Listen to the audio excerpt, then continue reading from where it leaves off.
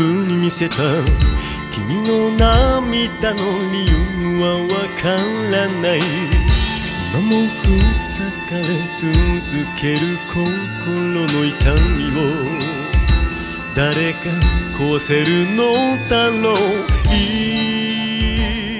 息を Hello and welcome to the Weekly Stuff Podcast with Jonathan Lack and Sean Chapman. We are here to talk about stuff. This week on the show, we are returning to the wide and wacky world of Gundam with another Weekly Suit Gundam podcast for you later today, where we will be talking about Mobile Suit Zeta Gundam, a new translation, the 2005 to 2006 movie trilogy, where Yoshiyuki Tomino came back to the franchise for one of the only times in the 2000s to redo Zeta Gundam, the original sequel, as a series of movies. This is one we have been excited to do, and having watched the films, I am very excited to record this, Sean. Yeah, it is. This is one of the few ones where I had not properly watched through this stuff before this podcast. I'd only seen the new animated material and kind of bits and pieces. So yeah, this will be fresh for both of us. Yes, so that will be later on today's show. But of course, there was some news this week. We had our first Nintendo Direct. Sean, get this.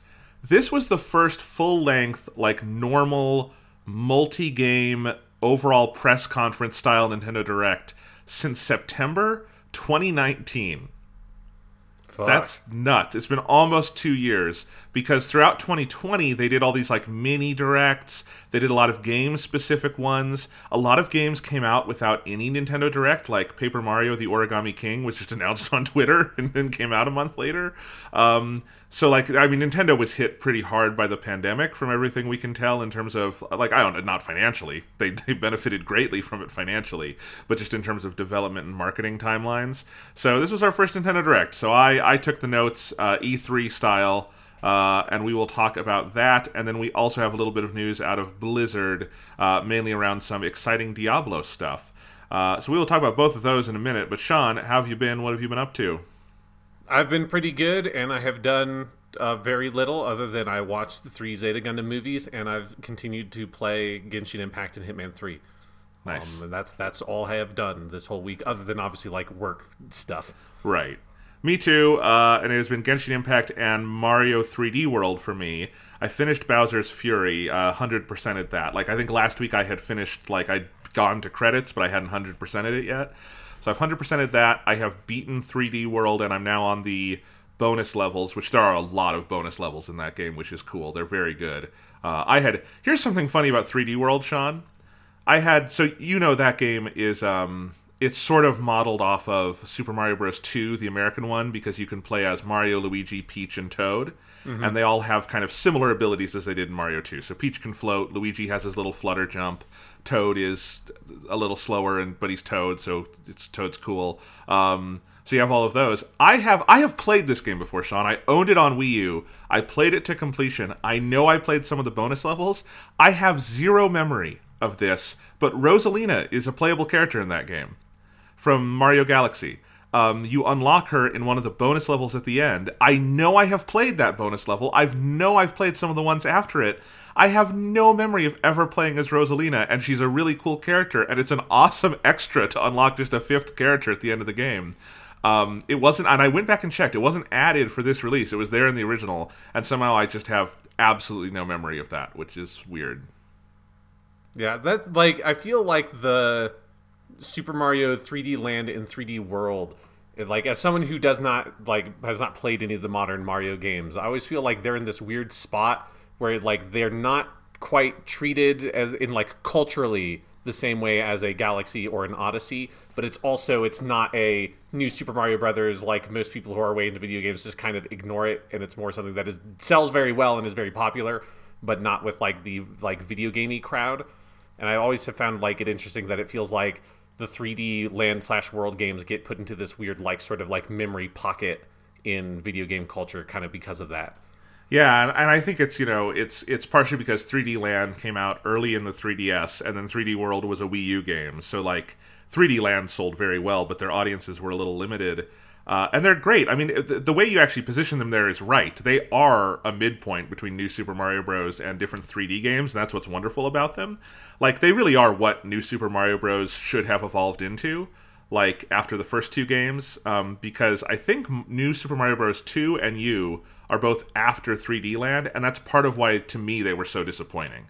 It's just like once you've played 3D Land, it's like we don't need this anymore. This is the evolution of this. This feels like if you went like Mario, Mario 2, Mario 3, Mario World, then the original New Super Mario Bros. On the DS is like Mario 5. Mario 3D Land feels like Mario 6 in the way like Sonic Mania felt like the next like Sonic 4. You know what I mean? Yeah. And so, yeah, but they're very good. I just cannot recommend enough if you have a Switch buying this package. They're such good games. Mario 3D World, I had always sold a little short in my memory because I think I was comparing it to 3D Land, which I really, really love. And I do think 3D World is maybe a notch below that in some ways, but like it's a great fucking game. And any Mario fan, or just someone who wants to get into platformers, it's very accessible. So, yeah, but that's what I've been having fun with. I'm at the point in Genshin Impact where I have 5 characters. No, I think I have 6 now leveled up to level 80, which is my current like level cap because I'm waiting to get to adventure rank 50. And so now I'm trying to get to a full 8 characters leveled all the way up so I can do some of that fucking Spiral Abyss shit. Yeah, I have really done very little Spiral Abyss. That is like one of the major areas of the game that I played a lot of early on when my characters are probably like level 50 or so, but I have not touched it since I'm like, because my characters are at level 80. I'm like halfway through adventure rank 48, so I'm getting pretty close to being able to. Nice. I'm getting close, and I'm like just hoarding fucking experience items like a maniac because I know how much experience it takes to level up. Like to get from 70 to 80 is so much that it's like I just want to be able to, once I go over that threshold, I just want to like bop them all up immediately. So I've got something like 400 of the purple experience books just of saved because I just want to go all out as soon as I hit 50. Yeah, I have a ways to go, so I haven't started like that because I'm on adventure rank 45. So I just like raised my world level again. But yeah, I'm basically, so if you haven't played a lot of Spiral Abyss, Sean, you might not know, but the later levels of Spiral Abyss, they make you split into 2 4-person teams. Yeah, that's about where I stopped playing it. Not because I didn't like it, but just because it was like, my party was not good enough, and then I never got back around to doing it. So there's 8 levels of Spiral Abyss, and I have beaten the first 7, but I have not beaten level 7 in the time requirement needed to unlock level 8. And I really need to do that because you get a shit ton of Prima Gems. And I really just need a better team because at level 7, like, it's really hard, and I need, like, fully leveled up teams for that. So I'm working on that. I basically need some better leveled up healers is what I'm working on right now. I'm getting Barbara leveled up because she's got that healing move.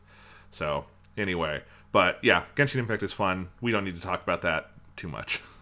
No, I did very much enjoy because they've kind of, I think we're done with the new content for the Lantern Rite, and it's more just sort of like grinding out the missions and finishing it up and getting the materials from the store for the event and all that kind of stuff. But I really enjoyed the little, like, it was just like a nice, very chill kind of event. That there's no like, here's some like big boss or something that ends it. It's just like, no, just hang out with your buddies and just like go to this festival and like help show who's just like, you know, he's just sort of dealing with his shit because he's like 5,000 years old and is weighed down with the karmic debt of the millions of demons he's slain over his life. It's just like, dude, just sort of like sit back and like enjoy the pretty lanterns, bro.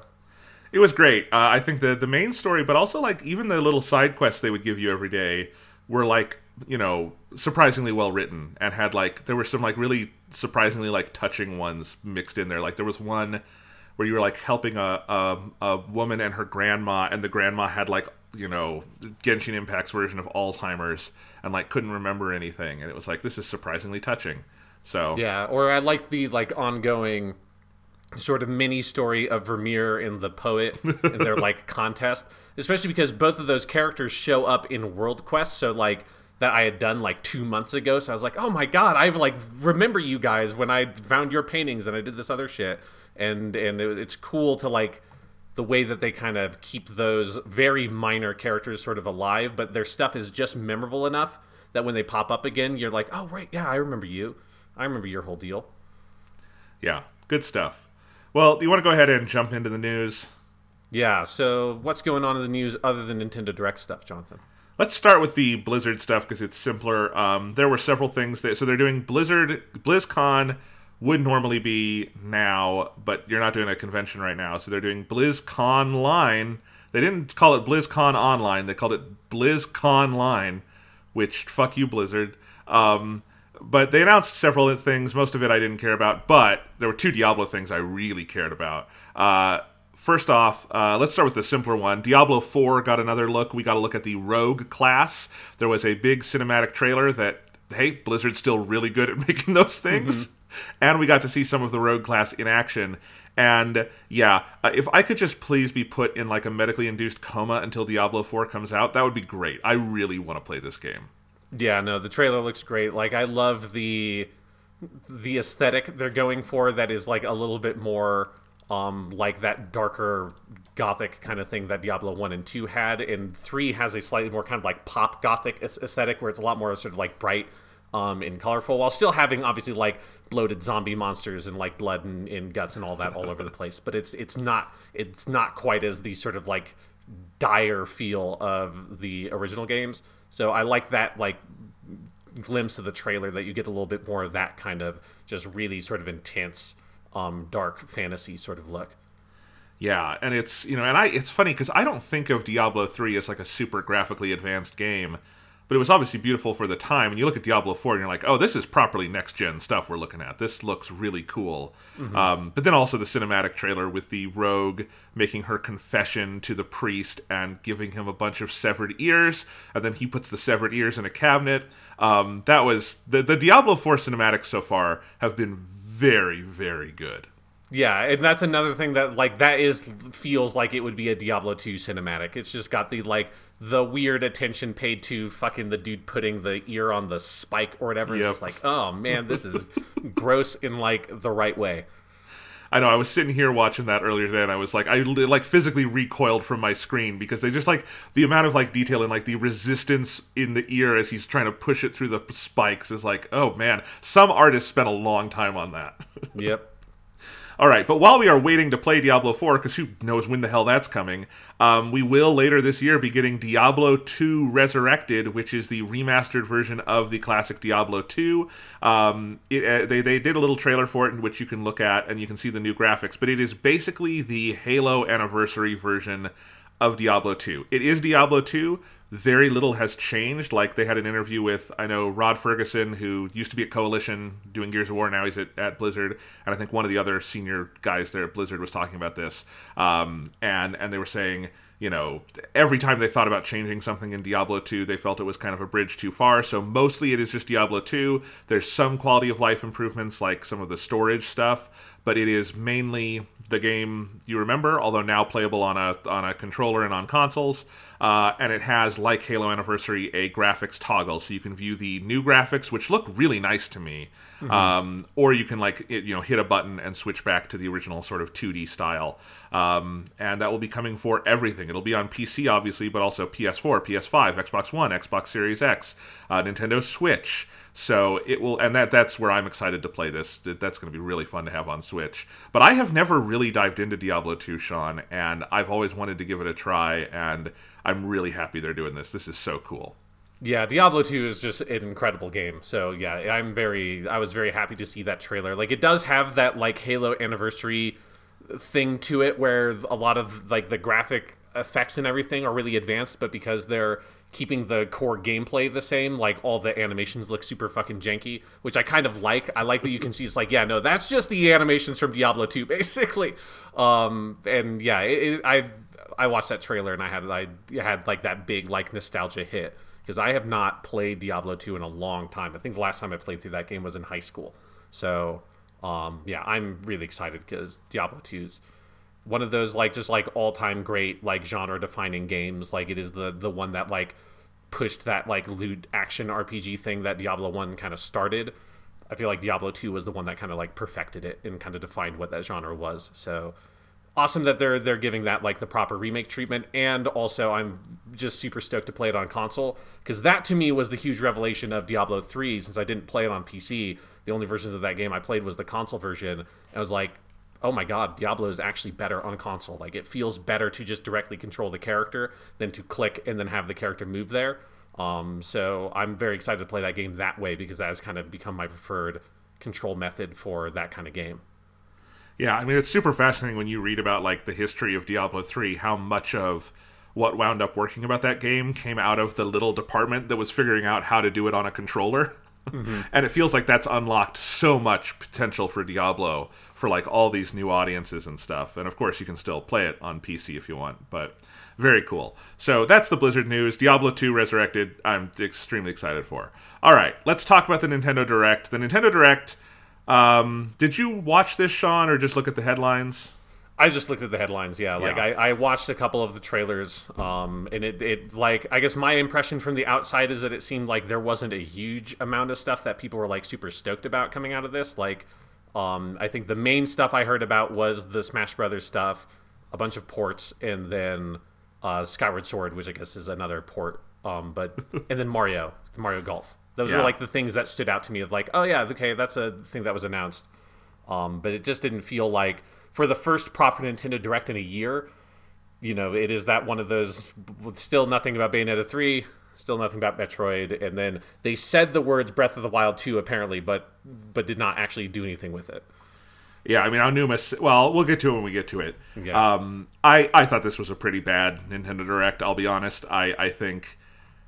it was, like, there were a couple of marquee big things. And there were some really exciting things in this Nintendo Direct.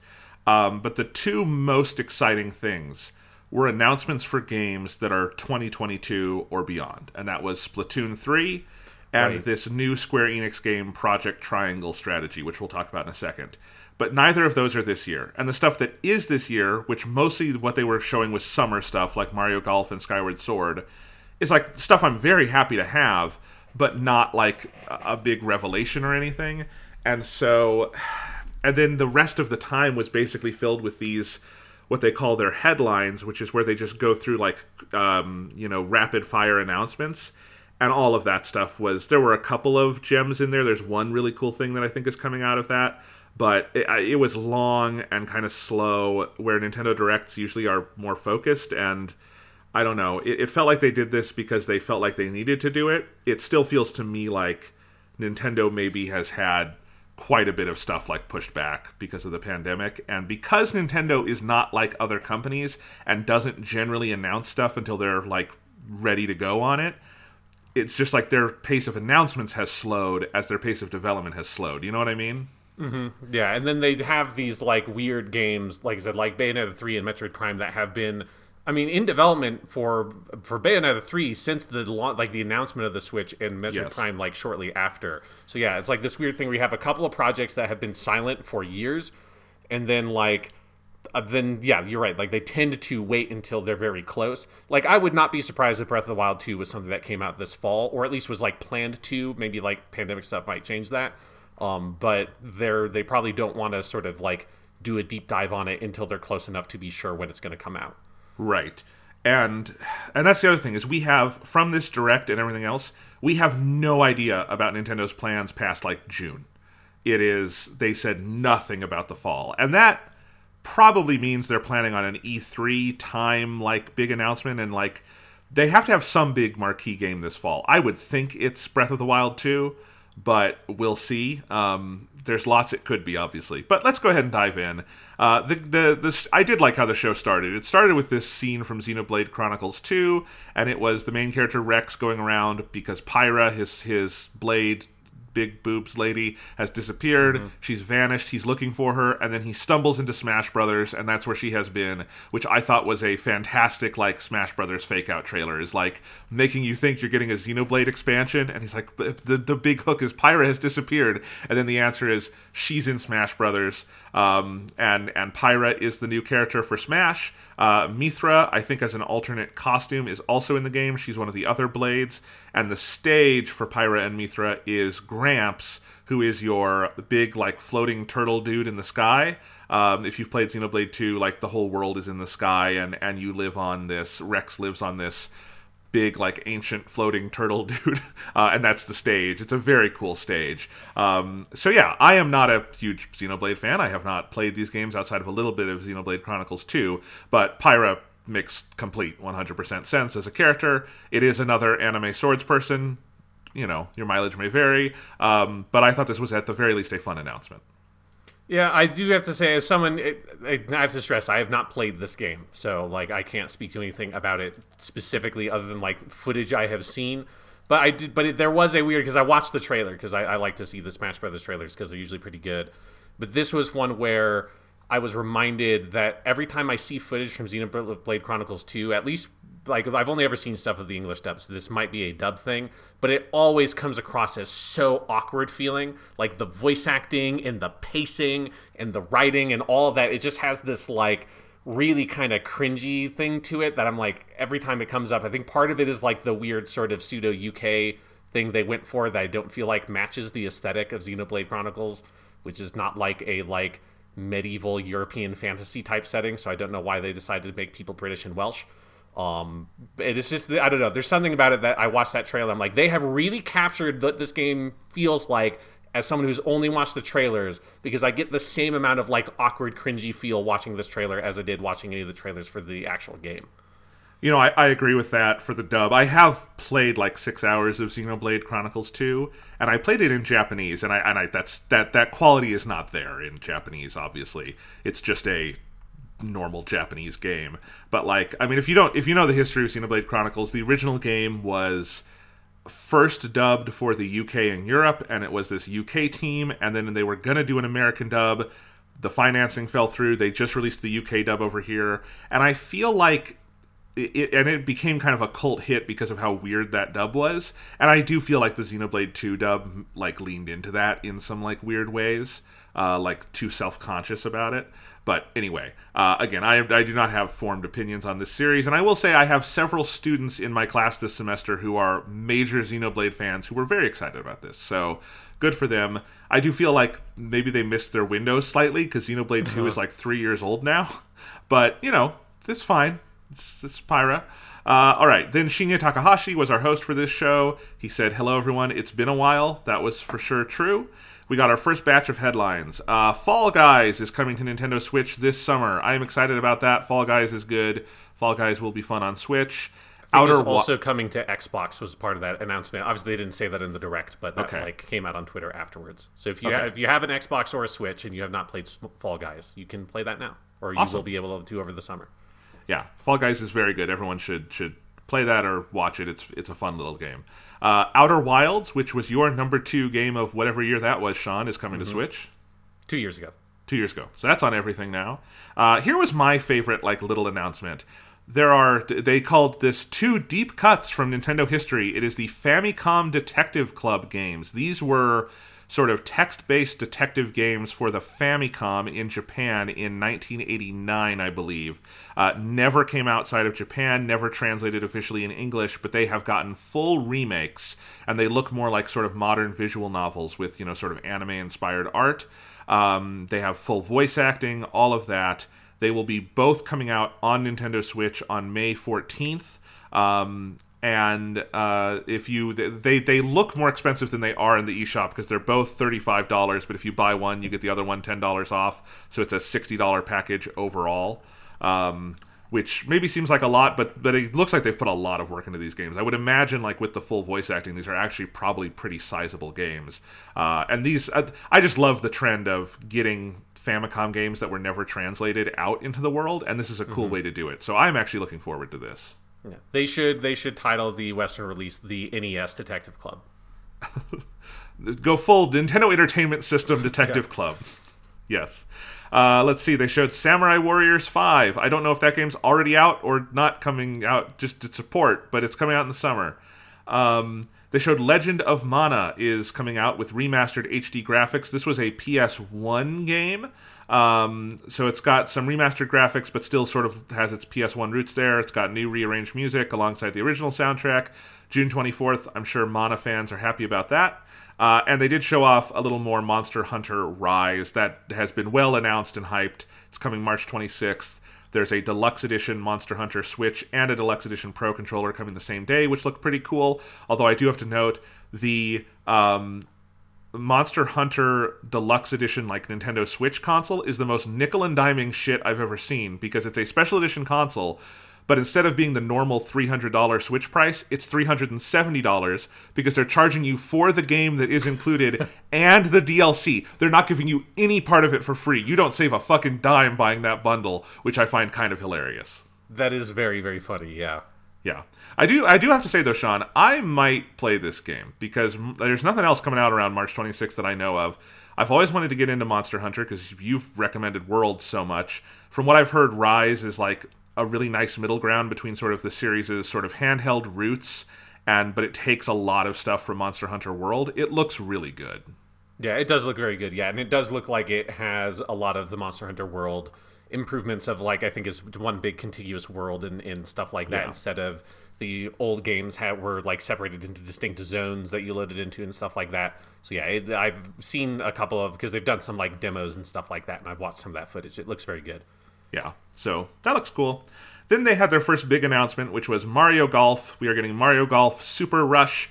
It looks like a fairly basic Mario Golf game, but totally solid. There is, I think this is cool, a new speed mode. It's called Speed Golf, where you have to physically race through the course against opponents. So, like, you tee off, you hit your ball, and then you have to go chase the ball.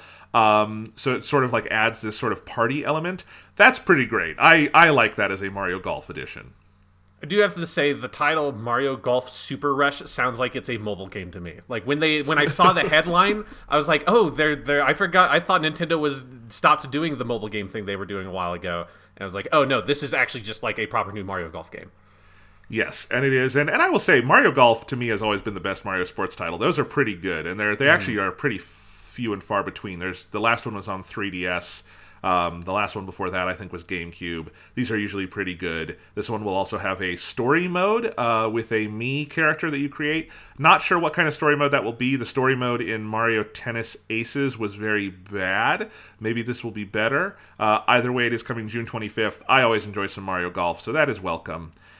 Then we got into more headlines. Tales from the Borderlands, because apparently Telltale just won't die. That's being ported on March 24th. Capcom Arcade Stadium, we're getting 32 Capcom Arcade games. Yay. They're doing a re-release of Stubbs the Zombie on March 16th. We're getting no more... I want to say one quick thing about Stubbs the Zombie. Or two things about that game. One, The soundtrack for that game fucking ruled. It was a game that only ever came out on the original Xbox, and I rented once. That soundtrack fucking rules, because it is basically covers of classic 1950s songs, because the whole game is set in 1950s America. It's got some really good, really good music. And then also it is like, at the time, it was marketed very heavily as being made in the Halo Combat Evolved engine, because some ex-Bungie people left after Halo 1. They formed a new studio, and that's the game they made. And it has almost no connection to Halo whatsoever, other than it is like the only other game made in that engine, basically. So there's your historical fact about Stubbs the Zombie and Rebel Without a Pulse. Nice. It looks good. People were very excited about this. Is it coming to other systems too, or is this just a Switch thing? I think it's coming to basically everything. Yeah. Okay. Yeah. Well, that's nice. That's nice that this is getting ported. I might check it out. It looks fun. Then we got our date for No More Heroes 3, which the Travis Touchdown game. This has been like teased and hyped for years, which I think it is kind of funny that it wound up as just a throwaway headline here. But it's coming August 27th. That's the latest date for a Switch game we have right now. I don't really even know what No More Heroes is. We're getting a new Annapurna game, Neon White. It looked very cool, I thought. That is a winter 2021 game. This will not be only on Switch, obviously, but it does look... Annapurna's interactive games are generally pretty interesting, and this looks like it's an interesting one. We got the most... An obnoxious preview at this whole show, Sean, was for DC Superhero Girls Teen Power, which is a DC game with like Supergirl, Batgirl, Harley Quinn, whoever else DC has, Wonder Woman, but they're all like teen girls obsessed with going to the mall and shopping and doing makeup. It was annoying, and I thought weirdly sexist and infantilizing, but yeah, that was hard to sit through. Huh. I need to look at that trailer, because this was not a thing that even popped up on my radar. Now I'm curious just to see it. Yes. Some Plants vs. Zombies thing. I don't give a shit. Miitopia. Miitopia was a late 3DS game that I do not remember the existence of, but it is now coming to Switch on May 21st. Yay. And then we are getting Super Mario Brothers items for Animal Crossing New Horizons for the 35th anniversary of Mario. You'll have a Mario costume, a question block, coins, mushrooms, and functional warp pipes that will take you from one point on the island to another. That all comes February 25th, and I think that's actually a cool little update for Animal Crossing. I am excited to see what islands people will make with all that Mario stuff, because it's pretty extensive. And because the warp pipes actually work, I am sure someone is going to turn their island into like a fully functional World 1-1 or something, you know? Mm-hmm. Because Nintendo fans do that. All right. Then we got, I think, maybe the most exciting announcement of the day, which was Project Triangle Strategy. Terrible title. It is a working title. But this is from the team that did Octopath Traveler, which I really liked. And it is similar art style. It is this 2D HD hybrid that they like to call it. But so it's pixel art, but in kind of a 3D HD space. They do it in Unreal Engine. It's very cool. But it is basically a Final Fantasy Tactics game. So it's got a Fire Emblem sort of style combat system for Nintendo fans, but if you've seen Final Fantasy Tactics, it's got that specific spin where there are these sort of levels of height that also play into it. And they're also going to have the story have a ton of branching paths, big important decisions.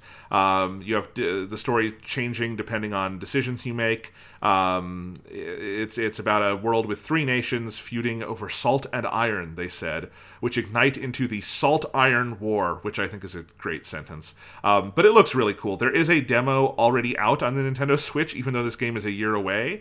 But this team likes to do that. They did this for Octopath Traveler. They did it for Bravely Default 2, which is coming out soon. And now they're doing it for this. And these are genuine, like, alpha-style tests because they give you this, like, vertical slice and then they get fan feedback, and they do integrate that into the game, which I think is interesting. So it's a genuine, like, proof of concept kind of thing. I have not had a chance to try that demo yet, but I am excited to. This seems like a really cool thing, and maybe a little more focused than Octopath Traveler, which I really loved, but did, because of these 8 stories that don't actually really ever come together, Octopath Traveler wound up feeling kind of diffuse by the end. Mm-hmm. This looks like it'll be a little more focused, and but it looks like a really cool thing. And Final Fantasy Tactics style Square Enix games have been dormant for a very long time, so I think this is cool. Yeah, that is cool. Like, yeah, it's been a thing that people have clamored for a long time, is for them to make a new Final Fantasy Tactics. So yeah, them doing it doesn't have to be Final Fantasy; it just has to be Tactics. I do think it's funny, though. So Octopath Traveler was announced as Project Octopath Traveler, and then the final title was just Octopath Traveler. Mm-hmm. Do we think they're actually going to release a game called Triangle Strategy? I hope so, because that sounds like it's like a free mobile game that is like a ripoff of another free mobile game that was actually good, but then here's like this really cheap ripoff that someone made. And because the iOS store like is, you know, a home of thieves and pirates, they can just get away with it. That's what Triangle Strategy sounds like to me. It sounds like what the pack-in game would be on a Zune in like 2006. Yeah. It's an Engage game that you could play. Yes. Yeah. All right. Then we had more headlines, and I wrote in my notes, oh my god, this is interminable, because just look at my outline. Most of this was just rapid-fire headlines. Let's see. There's a new Star Wars game coming, Star Wars Hunters. It is a free-to-play game with Star Wars in it. That felt like that should have been a way bigger announcement than it was, because I kept on seeing this, like, there's a new Star Wars game. I'm like, really? Like, it feels like that should be, like, a big announcement, and it's like some sort... I mean, one, like, the trailer showed nothing, and it just says, it's like, it's a third-person shooter free-to-play game that's set between Episode 6 and Episode 7. I think that's all the information we know about it, and it's just like, really? It's like, you couldn't be bothered to, like, put a little bit more gusto into announcing a new fucking Star Wars game? Yeah. There was a very obnoxious trailer for something called Knockout City coming in May. That trailer can fuck itself. It was loud. World's End Club is the new game from the creators of Danganronpa. It sort of blends side-scrolling gameplay with visual novel stuff. Characters moving through a Japan where everyone has vanished. Looks kind of interesting. That is coming May 28th. Hades, Game of the Year 2020, is getting a physical release with a soundtrack download code. You can already stream that anywhere. You don't need that. And a 32-page color character compendium, March 19th. So if you have not played Hades and you needed a physical Switch cart to play it, there you go. Here's a fun announcement. This is coming to everything, not just Nintendo Switch, but there is a Ninja Gaiden Master Collection, which will collect the 3 3D Ninja Gaiden games from the early 2000s, specifically the Sigma versions. And I know, Sean, you really liked the original one on Xbox, and I've always wanted to play it, so this is cool. Yeah, no, I'm excited that they're re-releasing those, because I've never played the Sigma versions. I've only ever played... I mean, I didn't even get Ninja Gaiden Black, which was the original re-release on the original Xbox, because they've re-released these games like a million times, but they re-released them a million times in the span of like 5 years, and then they didn't release them again. So I played the original Ninja Gaiden on the original Xbox, and then the original release of Ninja Gaiden 2 on the 360, and both of those games are fantastic. And then it's everything I know about Ninja Gaiden 3 is that it's like god awful, and then the Razor's Edge like re-release made it like barely tolerable. So you're getting 2 good games and then 1 game that's kind of like if you buy like a Devil May Cry collection. There's just another game in there that if you want to play it you can, but Ninja Gaiden 1 and 2 are all-time great character action game classics. So I haven't played those in a long time. I'll definitely pick this up. Yeah, it looks cool. Although I'll note, if you have an Xbox One, Ninja Gaiden Black and the 360 version of Ninja Gaiden 2, the non-Sigma version, are on backwards compatibility. And Ninja Gaiden Black, because its original Xbox, has a 16x resolution boost to run in native 4K. So you can already play those in pretty good form there, but this will be a nice thing to have for other platforms. They announced a expansion pass for Hyrule Warriors Age of Calamity. There will be 2 waves of that in June and November with new characters and stuff. They reminded us about Bravely Default 2, which is almost here. That is a game that I am waiting on reviews for, I will just say, because I'm a huge fan of Bravely Default 1. I've played the demos for 2, and I'm not quite feeling it. So I'm waiting to hear what people with similar tastes to me think about that game. They're doing a remaster of Ghosts and Goblins on February 25th. There's a Saga Frontier Remastered coming April 15th. That is the Saga game from the PS1, I think. They did the collection of Saga last year, the Game Boy games that came out as Final Fantasy Legends. So this is like the next step in that. And Apex Legends is coming to Switch March 9th. That has been teased for a while, but we are getting Apex Legends on Switch. And finally, penultimately, Eiji Aonuma was here. Will he save the show? Yes, sort of. So he says, he says, you thought there'd be Breath of the Wild 2 news, but they don't have anything to share yet. He does say they will share more information on Breath of the Wild 2 later this year. So they have planted that flag. We will hear more about this game later this year. He says development is going smoothly. I'm sure he wouldn't say anything else. He's not going to come out there and say, like, it's been rough, guys. But yeah, so we will hear more about Breath of the Wild later. But while we're waiting, we are getting Skyward Sword HD for its 10th anniversary, actually. That game was originally 2011. We are in 2021 now. Aonuma says the controls are actually even better on Switch. If you don't remember, Skyward Sword was the one that really went all in with the motion controls and had the Wii Motion Plus, which was the Wiimote that added gyro controls. And so you did all the sword play and sword controls with the Wiimote. And the Joy-Con, that is one area where the Joy-Con are even better, because their Joy-Con's pointer controls are not as good because you do not have like a sensor on the TV, but their gyro stuff is even better. So he's probably right about that. Your right Joy-Con is your sword, your left is your shield, but it is also now possible to play the games with button controls for handheld or for the Nintendo Switch Lite, which does not have detachable controllers. The sword motions now use the right control stick if you are playing with buttons. They will be releasing special Skyward Sword Edition Joy-Cons, which look really fucking cool. I want those. This is coming July 16th.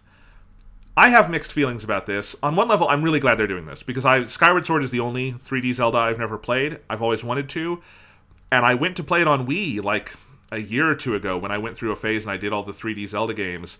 And that game looks god-awful on modern TVs. Like, there's something about it, like, it's like the pinnacle of Nintendo refusing to use anti-aliasing. That game is like all jagged edges on an HD TV. It's like really harsh to look at. The HD remaster obviously fixes that. I still don't think it's like the prettiest Zelda game from what they showed, but it looks much better and more playable, and you won't have to get your old Wii out or anything like that. So this is very nice. I'm glad to have the game. But they just did Mario 3D All-Stars. And Mario 3D All-Stars was by no means perfect, but it was a nice little collection of Mario 64, Sunshine, and Galaxy in good form. They could have been in better form, especially the first 2 games, but they were in very good form. And it was very nice to have. They have HD remasters done for Wind Waker and Twilight Princess. They were done for Wii U. We know for a fact that it is not hard to port a Wii U game to Switch. They could have done, and this is Zelda's 35th anniversary. Same, Mario was 35 last year, Zelda is 35 this year. They could have done a Zelda 3D collection and given us for $60 Wind Waker, Twilight Princess, and Skyward Sword. And it would have blown everyone's minds, and people would have been very happy, and you would have felt like that's a great use of $60. Instead, we are getting a pretty basic port of Skyward Sword with no new content, pretty minimal, like good visual upgrades. It is totally competent, but it's nothing major. It is not even to the level of Wind Waker HD or Twilight Princess HD, which were pretty big overhauls in a lot of ways. And it's $60 for this 10-year-old game. I'm kind of blown away that they're not doing more with Zelda here. It's especially because those other two HD remakes are just sitting there. Like, they could put them out whenever the hell they want. Yeah, so there has been indication from like industry insiders that probably they are going to release those maybe sometime this year. Okay. So like my suspicion is that they will. I think what's going to happen is I think they're going to release Wind Waker HD for $60. I think they're going to release Twilight Princess HD for $60. I think they're going to release Skyward Sword HD for $60 because that's how Nintendo rolls.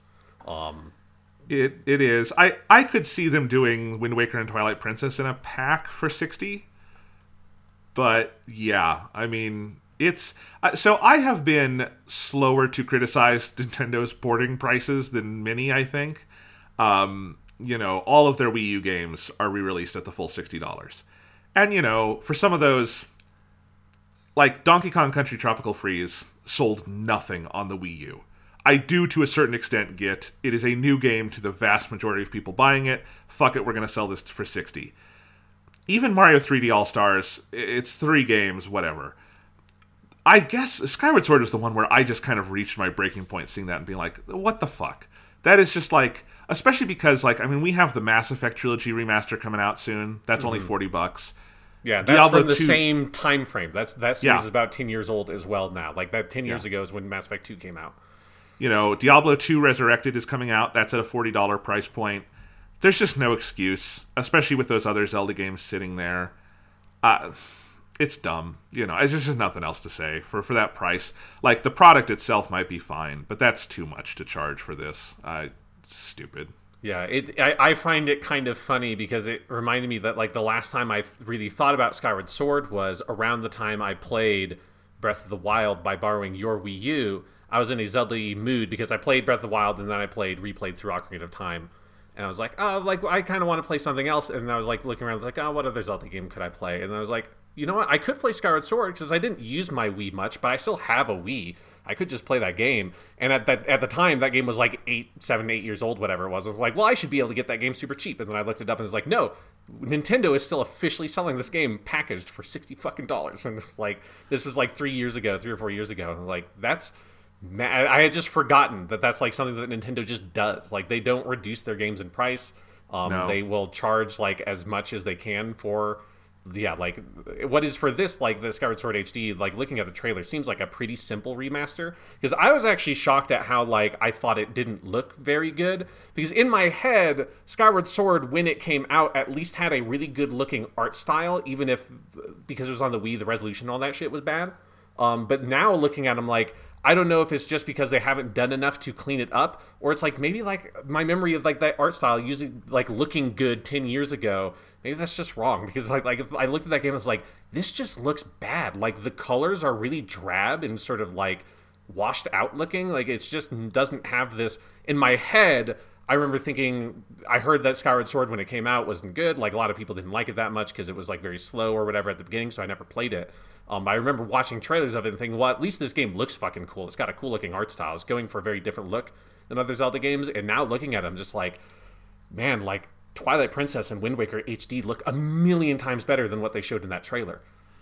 I agree, and I don't know, because I've never played it in full. I've seen my brother playing it. I'm familiar with this game.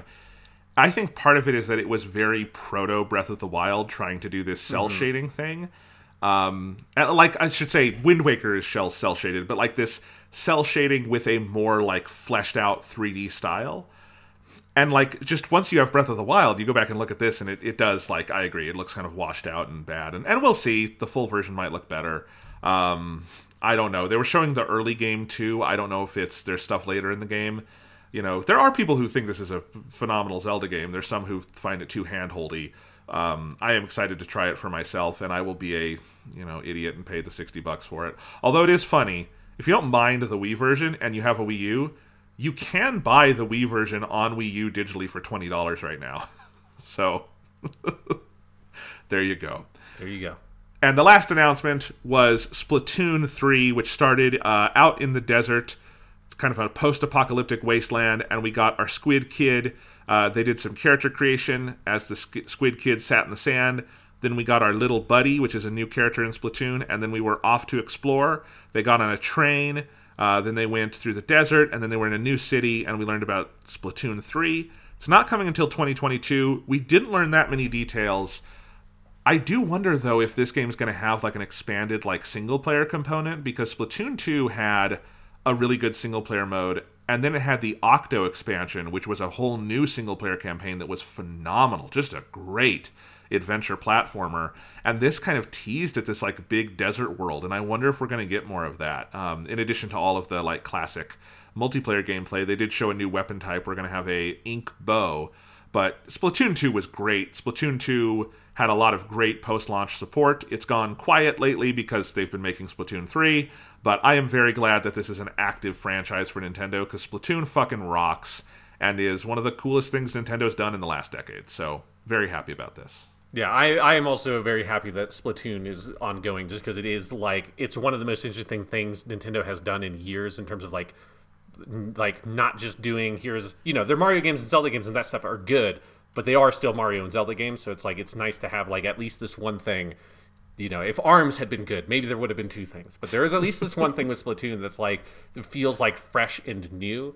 I do think it's interesting that it feels like the rest of the game industry has moved into this position where, like, if you launch a multiplayer only or multiplayer primary game, most things that aren't like ongoing franchises, like a Call of Duty, just release that one game and then they just support it forever, right? Like Rainbow Six Siege is going on like 6 years or something at this point of just ongoing support. I find it interesting. Like there was something about when they announced Splatoon 3 that was like, oh right, you can just make new games that are multiplayer games. Like you don't have to. That is a legitimate strategy for that kind of game. It doesn't just have to be we're releasing the one game and then hope it hits, and then if it hits, we are just keeping it on this one game for like 10 years or however long we can keep it going for. There was something almost refreshing about no, it's just going to be a multiplayer focused game, and it can just be a new video game. Yeah, I am a fan of that. Looks good. So yeah, not the most exciting Nintendo Direct. A couple things I'm looking forward to. I really do hope we get more Zelda news, because if all they do for the 35th anniversary is this pretty straight port of Skyward Sword, that would suck. At the very least, I hope we get... Because the thing about the Wind Waker and Twilight Princess ones is just because they're done and they're there is why it's frustrating, right? It would be nice to do, like, if they could do something like with Ocarina of Time and Majora's Mask and, like, make HD versions of the 3DS remakes, but that would take a lot of work, so I understand why that is not something that I would just, like, demand right now. I would maybe demand that we get some fucking N64 emulation on this thing, but, whatever. Nintendo gonna Nintendo. So yeah. I hope there is a little more Zelda stuff later this year, because I don't think they did a perfect job on Mario's 35th anniversary, but yeah, we got some good stuff. So we'll have to see. Yep. All right. Well, Sean, I think that wraps it up for today. Do you want to go ahead and move on over to some Gundam? Yes, let us talk about, finally, Jonathan, some more goddamn Mobile Suit Gundam.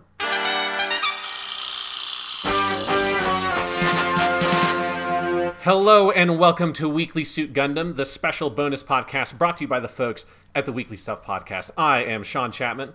And I'm Jonathan Lack. And we are here once again to dive into the wacky and wild world of Mobile Suit Gundam, to take a look at a blast from the past, Jonathan, because we are going back to Mobile Suit Zeta Gundam. But we're not watching the TV show again. We are watching a trilogy of movies released in 2005 and 2006 that repackages the 50-episode TV show into 3 90-minute movies called collectively Mobile Suit Zeta Gundam: A New Translation. Yes. Which it is technically in the chronology we're doing, because this was right after Mobile Suit Gundam Seed Destiny and before Gundam 00. This is the first time Yoshiyuki Tomino returns to the franchise after Turn A Gundam, and he won't do anything with it again until G-Reco, right? Like 10 years later. Mm-hmm, yeah. So we're back in Tomino's playhouse. Yes. Obviously, Gundam has a storied history with these kind of movies because it was the 3 original Gundam movies in 1981 and 1982, which we reviewed on, I think it's episode 6 of Weekly Suit Gundam, that really brought the series to massive, like, national popularity within Japan and is a big moment in the history of anime. So Tomino going back 20 years later and doing the same sort of thing for Zeta Gundam is an enticing proposition, and I know these have been kind of a curiosity for us, Sean, and something we've wanted to talk about. So now, since we are at the point in the series' lifespan where these came out, now seemed like the right time. Yeah.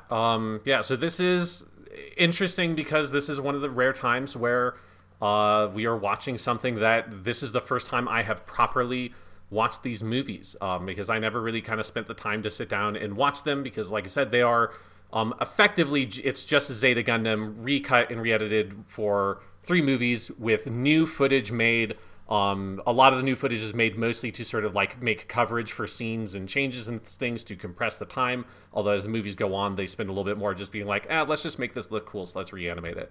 But it is, the core story is more or less Zeta Gundam, with the exception of one like very major change they make right at the very end.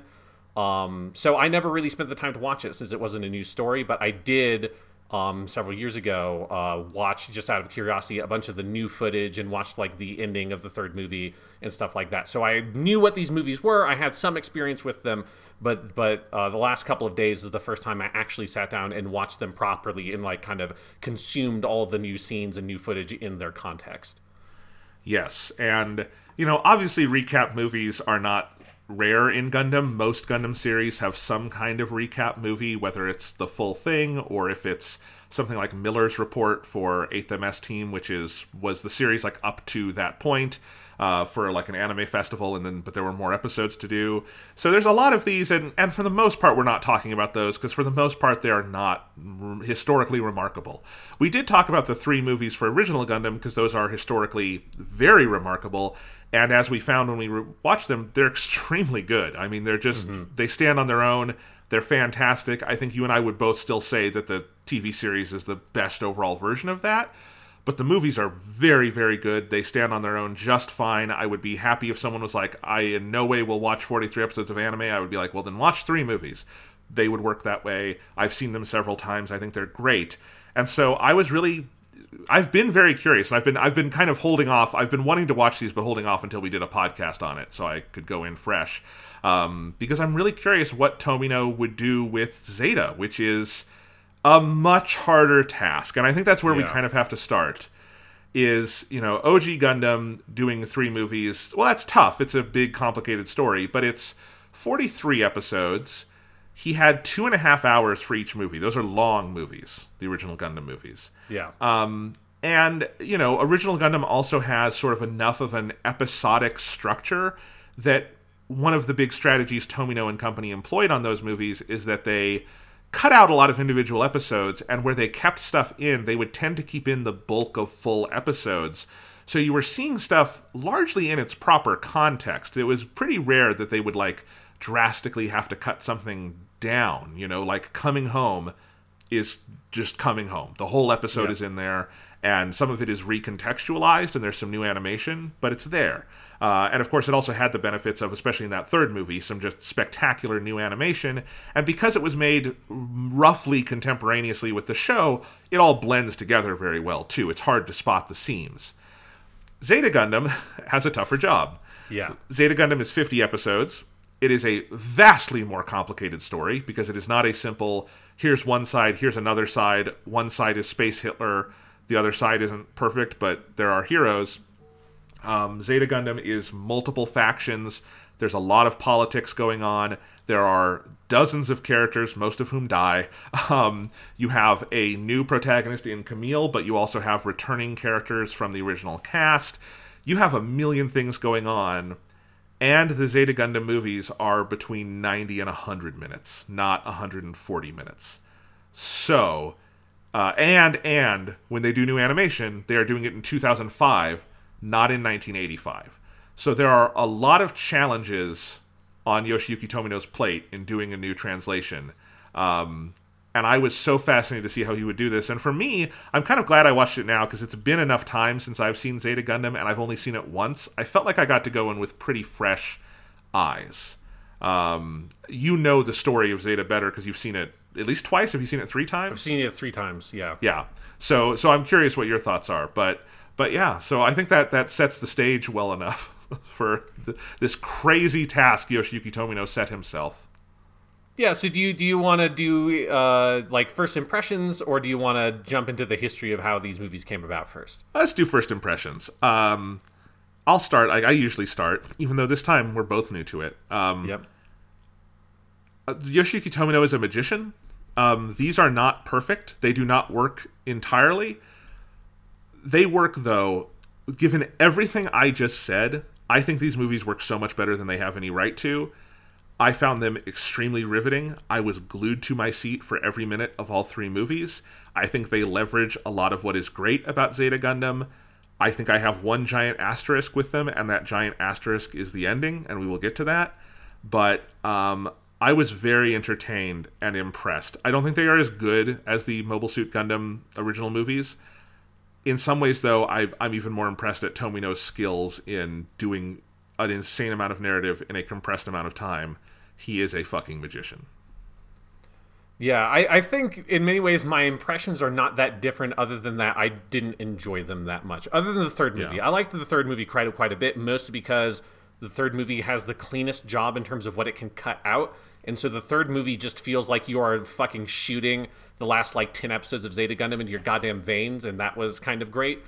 Because the whole time I watched the third movie, I was just kept on exclaiming, the ending of Zeta Gundam is so fucking good. Yes. And then they ruin the last beat, but everything up to that moment is the exact same, which is kind of why the last beat doesn't work. But I think the first movie, the first 40 minutes in particular, the first movie, I just found mostly just kind of delirious. It is so, it has such a hard job trying to set up. It does, I think, an okay job at setting up Camille. I think the rest of what is happening just zooms by in that movie. And it's the kind of thing where I suspect if you had no background in, and actually I don't have to suspect because I did read a lot of reviews from when these movies came out. If you had basically no background in Zeta Gundam, say you watched, what Mobile Suit Gundam is, so you're not confused about what a Char is and that kind of stuff. But you'd never actually watched the Zeta Gundam itself. I think that first movie would be largely incomprehensible until about the midpoint. And I think the second movie has a lot of good stuff, but I think that's also where you feel how much is lost by large sections having to be cut out, and some stuff that is left in, all the stuff with Sarah in Armstrong Plaza feels like it's there because it needs to be, but it is not the most interesting stuff to be in a Zeta story. So I think those 2 movies, they are 1,000 times better than they have any right to be. They should be utter trash fires, and they're not. I do think there's lots of good stuff. Some of the new scenes are quite good. I think there are flashes of brilliance at where compressing things down juxtaposes some stuff and sort of pushes some things to the front line. That is more in the background of the TV show because there's so much other material that it's working through. That I think moments like that really shine. I think the ending of the first movie is fantastic. There's some stuff in the second movie that's great. But I found a lot of it feeling in those first 2 movies, there's maybe about 30 distinct scenes that are just mobile suits launching. Not 30 shots, 30 different scenes of mobile suits launching from their base or their cruiser, because it is so many fight scenes stacked on top of each other because the plot can't be compressed to make them one big fight scene. So that kind of stuff, I think the movie just struggles so hard with trying to find a way to work with what it can without just completely redoing it because they don't have the budget or time to totally reanimate the movies. So I think it is a thing where the movies are way better than they should be, but I did find the first 2 movies pretty tedious for long stretches of them. Yeah, so it sounds like this is going to be a difference of like degrees, not, entire like conclusions. Because I don't disagree with a lot of what you're saying, but at the same time, I just, I'm someone who thinks very structurally about film and narrative and analytically in this kind of academic sense, and just everything you said is true. And I do think one of the weaknesses is, like, this was a slight weakness in the original Gundam movies, but it's something actually they were pretty able to overcome in terms of combining fight scenes and feeling like climaxes happen in the proper places, whereas in the Zeta Gundam movies, as you say, there are just a million action scenes, and sometimes you'll get the Gundams, like, taking off, and then they'll have to, like, excise the action scene, and then you'll come back to them, like, landing, and then they'll take off again.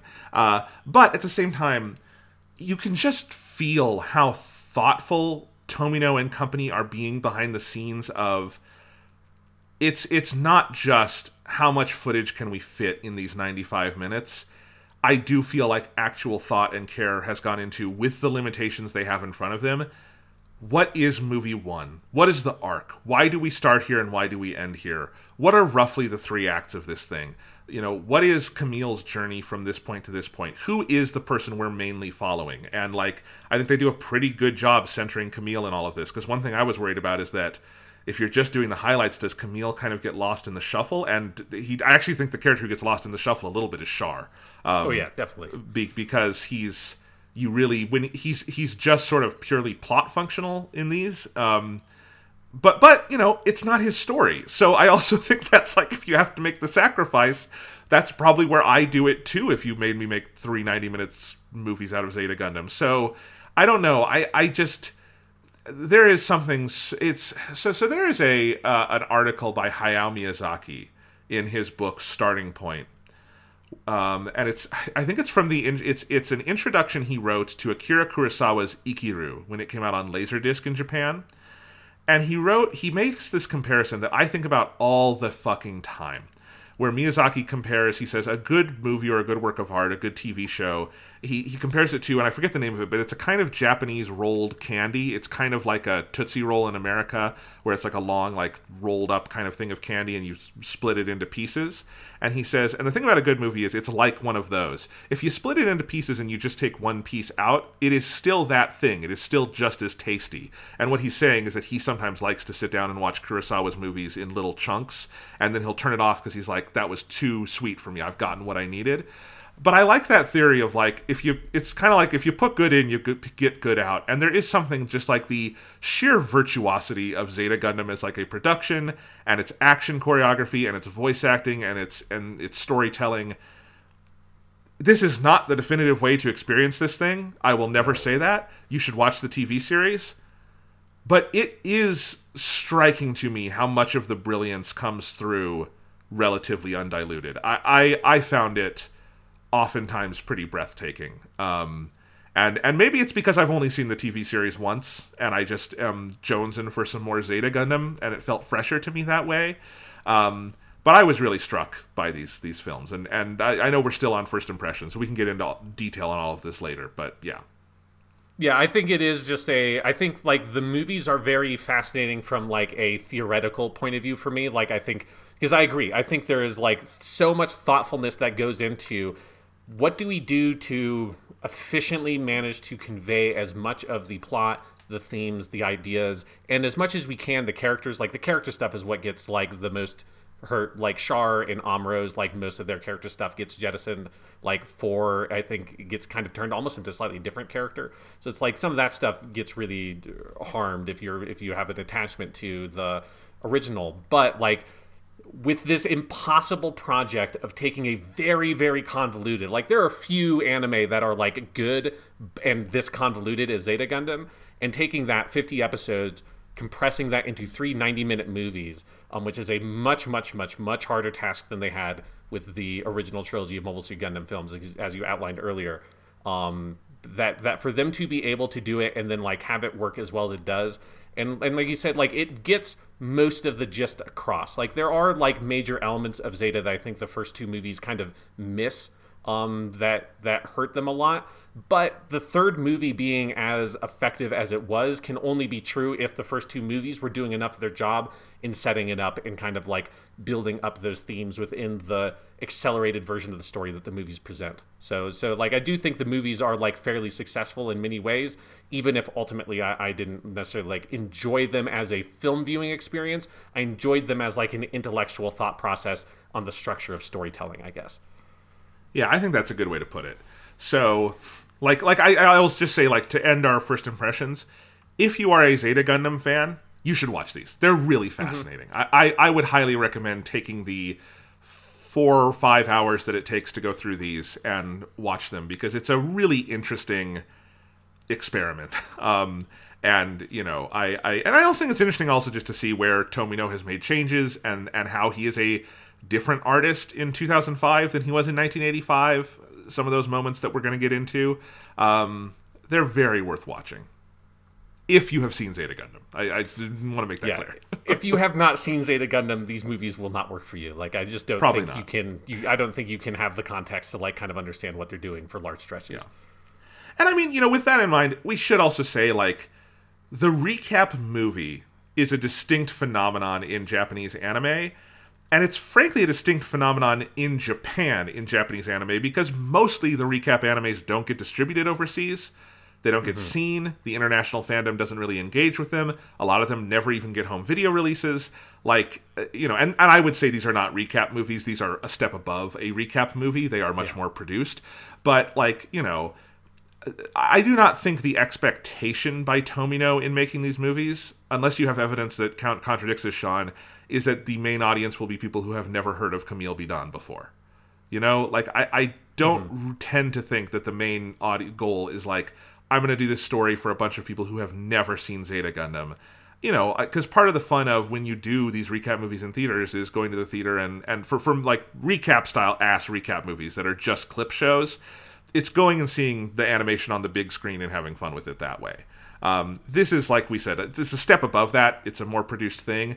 But the tradition of, like, the faster-paced movie cut-down version of this anime is not something, like, so alien to a Japanese anime watching audience that, like, it would kill the experience in the way, like, if you just gave these cold to someone in America, that'd be crazy. But that person doesn't exist in the same way in the Japanese fandom, I would say. So, yeah. Yeah, so let's jump into the sort of the history of how these movies came about. So really the history of these movies starts in the 90s, because in the 90s, Tomino got an offer more or less from Sunrise to say, like, hey, those Mobile Suit Gundam original trilogy of movies did great at the box office, right? The third movie was like the fourth highest grossing movie in the domestic box office in Japan the year it came out. So it's like those movies did incredibly well. They're like, hey, let's do Zeta. People like Zeta. It had been like 10 years or something when this offer came up. And from what I can tell based on interviews with Tomino, like he had sort of like with some people, they kind of like brainstormed the project a little bit. I believe the subtitles for the first two movies came from that and are unchanged. And the third one, they had changed. The original subtitle of the third movie was different. But like a lot of like the sort of thought process kind of got started around that project. And then he just kind of ultimately decided not to go forward with it. And so then that went on hold. And then about 10 years after that, for what was announced during the 25th anniversary of Gundam, which was 2004, and then to be released on the 20th anniversary of Zeta Gundam, which is 2005, they decided, let's go forward, let's make this trilogy of Zeta Gundam movies. There was like, with the original project, they were originally kind of scoping it to be maybe more like split between 3 movies, or they kind of thought to do 2 movies. For this, they're like, let's do 3 movies, about 90 minutes. And that's where they started coming up with, let's do new animation. Let's do what you can to make the animation blend as much as possible, but don't compromise the cinematic animation for 2005. So it's like they went through this like whole kind of thought process on how to try to do this. And for Tomino, a big motivation for him was one, to just kind of like look back on Zeta, which is one of his more beloved series that he had done, and he specifically wanted to like do a new translation of it, right? That word, like that phrase, a new translation, that is not the like English localized version of these movies or something. That is in the original Japanese release. That is what they are called. And so the idea was to translate it forward, both to update the story to be something that is consumable by a modern audience with like the newer animation stuff that they put into it, but then also for Tomino to look at that story that when he was a creator in the 80s and the 90s, so much of his ethos and like the late 70s, like even the shit he did before Mobile Suit Gundam is grim. Like a lot of his like instincts as a storyteller were fairly grim to go pretty dark, and that is where you eventually get, you know, everybody's beloved name for him, Kill 'Em All Tomino, because dude likes to kill his fucking characters off, right? And so he had that reputation for a long time, and then in the late 90s, and this is kind of something we talk about in Turn A Gundam with, is he shifts more as a creator. And also, like, I think it is unfair to only characterize his older works as being, like, grim or dark or whatever, because he does have stuff like Double Zeta that is more uplifting, and he kind of would trade it off. But definitely his instincts around Turn A Gundam and forward are to be more hopeful and more positive in his storytelling. So that's part of the point of these new translation movies, is to say, let's take the story of Zeta Gundam and turn it into the word they keep on using. The best translation I can figure for in English is to like make it a like healthy, vigorous story that ends with hope. And that is not just like what the internal like thought process was. That is also how these movies were explicitly advertised. It was well known by the time of the release of the first movie that the ending of the third movie would be something that would be different than what you saw on the TV show, and probably would be a happy ending. Like I read a number of different movie reviews that were released around when the movies actually came out. Because like with Seed and Seed Destiny, we are now at the point where you can kind of like find stuff easier on the internet from the period when the stuff was released for me to read. And overall, like the reviews for these movies were very mixed. Not a lot of people were like super positive about them. Some people hated them. A lot of people like saw them as kind of interesting, but didn't necessarily love them.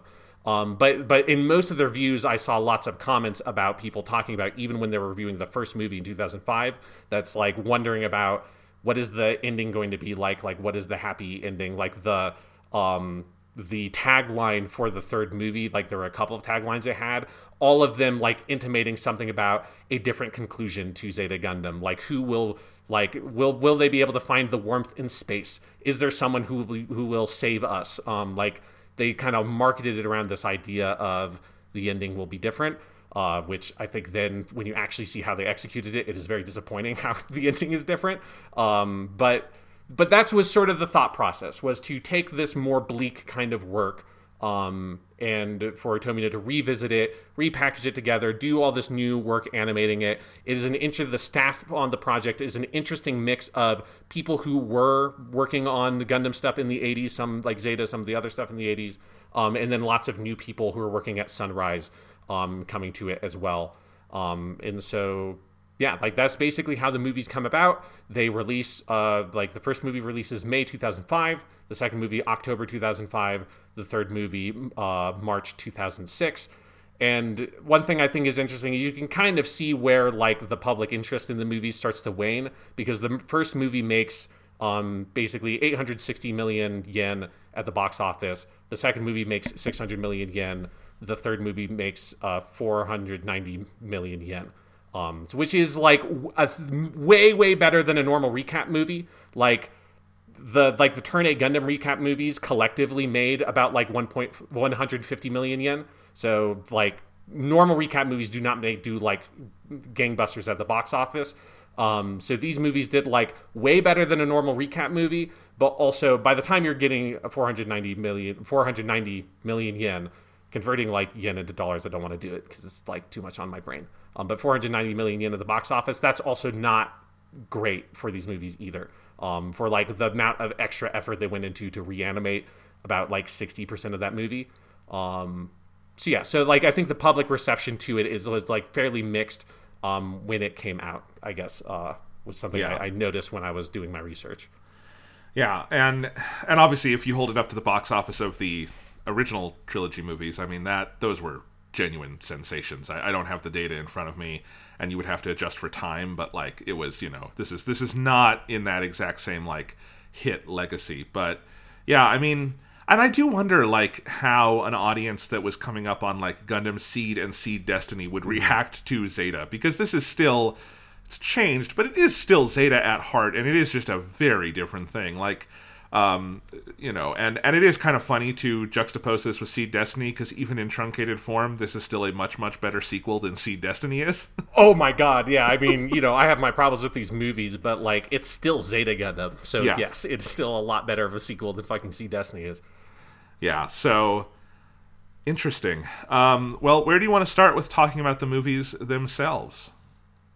Let's start with the beginning. Let's just talk about the first movie. Yeah. Let's talk about that opening act of that first movie, because there's a lot of shit that they need to compress Yes. to onboard an audience into Zeta Gundam.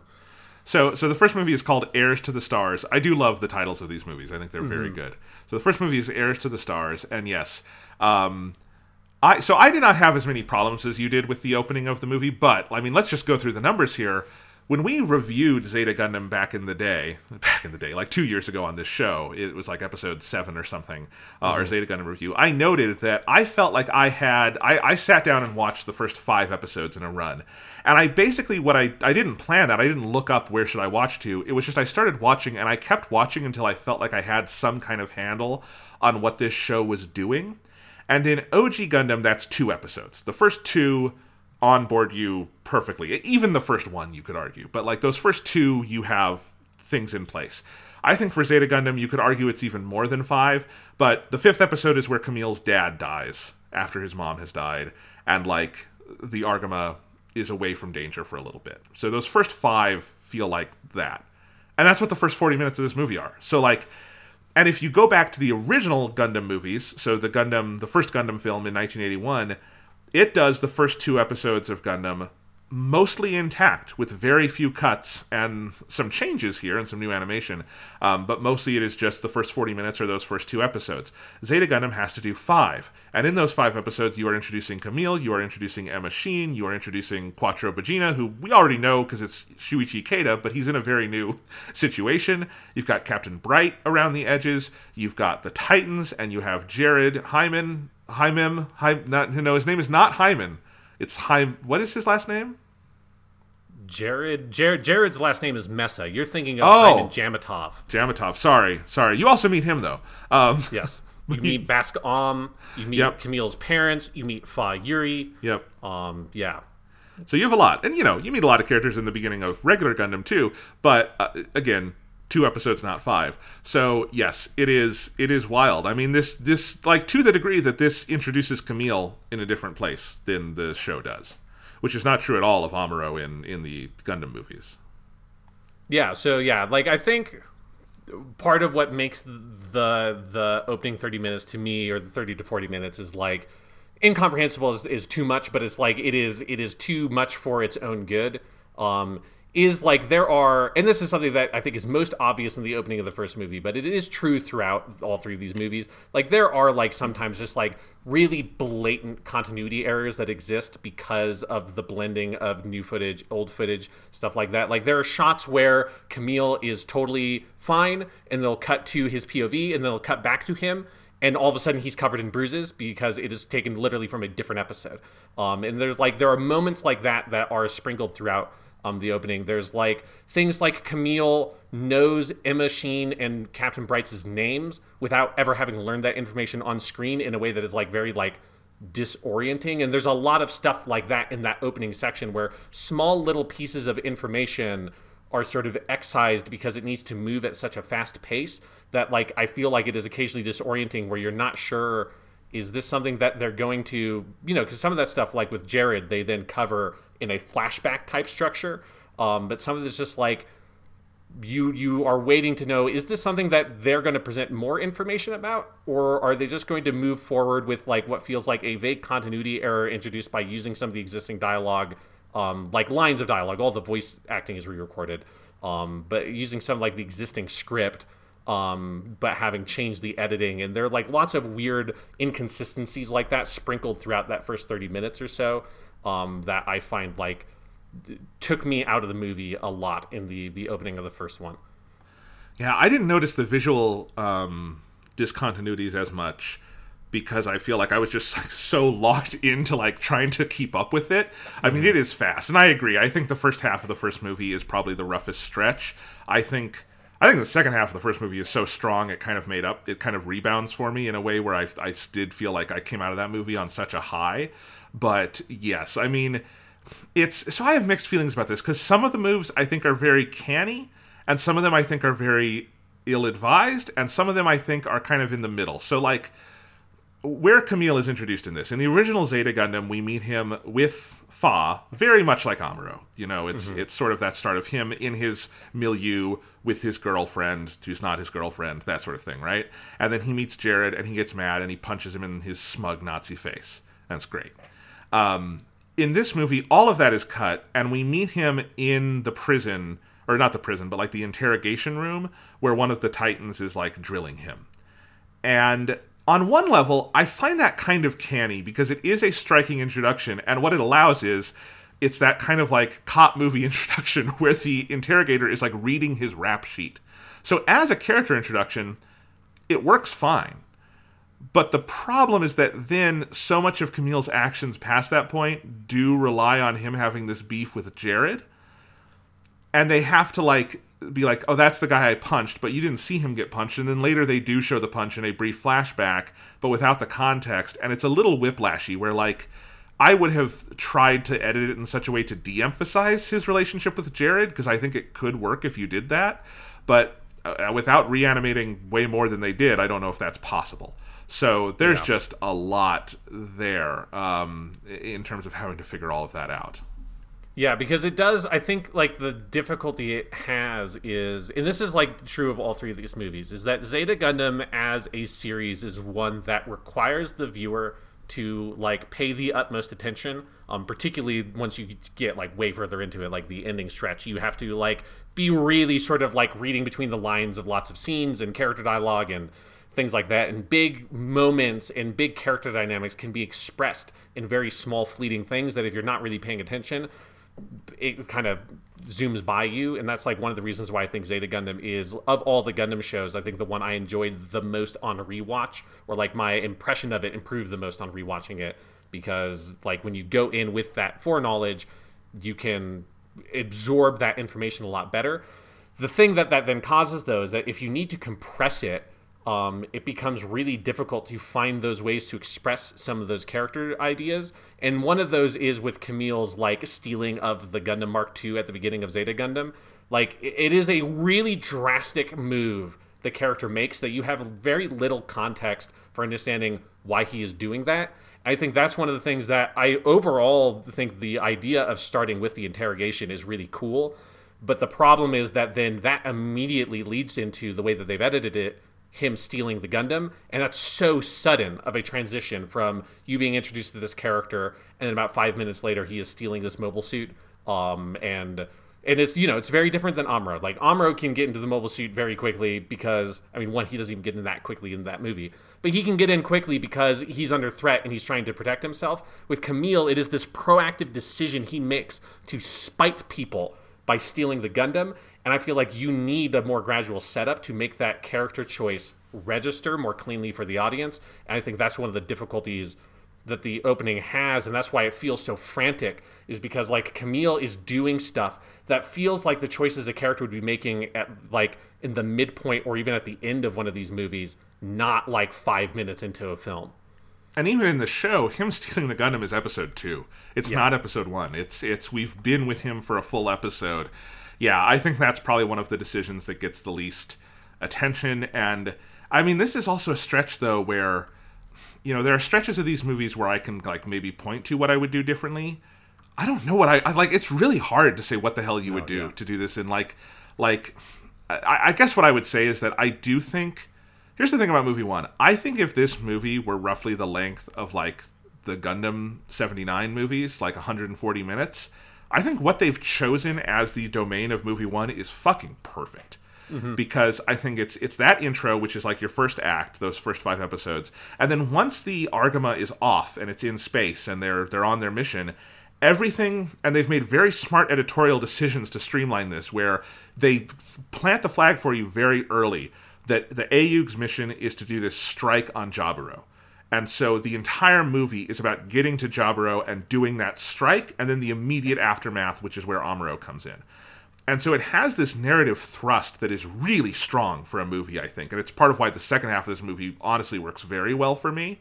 And a lot of the cuts, because you're cutting around that central like spine that you've given it, is it allows the cuts to have a lot of latitude. The problem is that first act just needs to be longer to fit all of that in. Like, in the 140-minute version of this movie, I think the extra 40 minutes are primarily going to that first act, you know? Because you just need a little more of the time. I do think, like, ultimately you probably do need Camille introduced punching Jared. You need just a little more of how fucking angry he is. Because, like, it sort of struck me that a lot of the anger that is directed at his parents isn't fully expressed in the movie version until his scenes with 4 in movie 2. Because they just kind of get lost in the shuffle in movie 1. So yeah, that is obviously where the difficulties are. But also in 95 minutes, I have no fucking idea how I'd do this. It's better than I would make.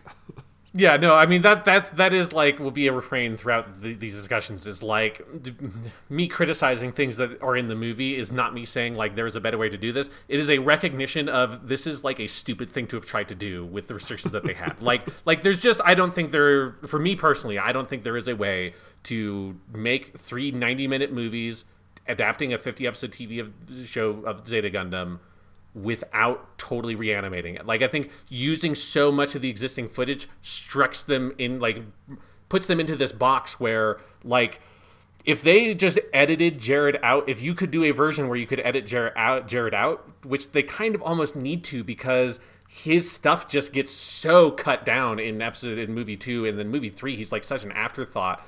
It feels like it's this thing where it's like the character isn't as relevant as he is in the TV show version.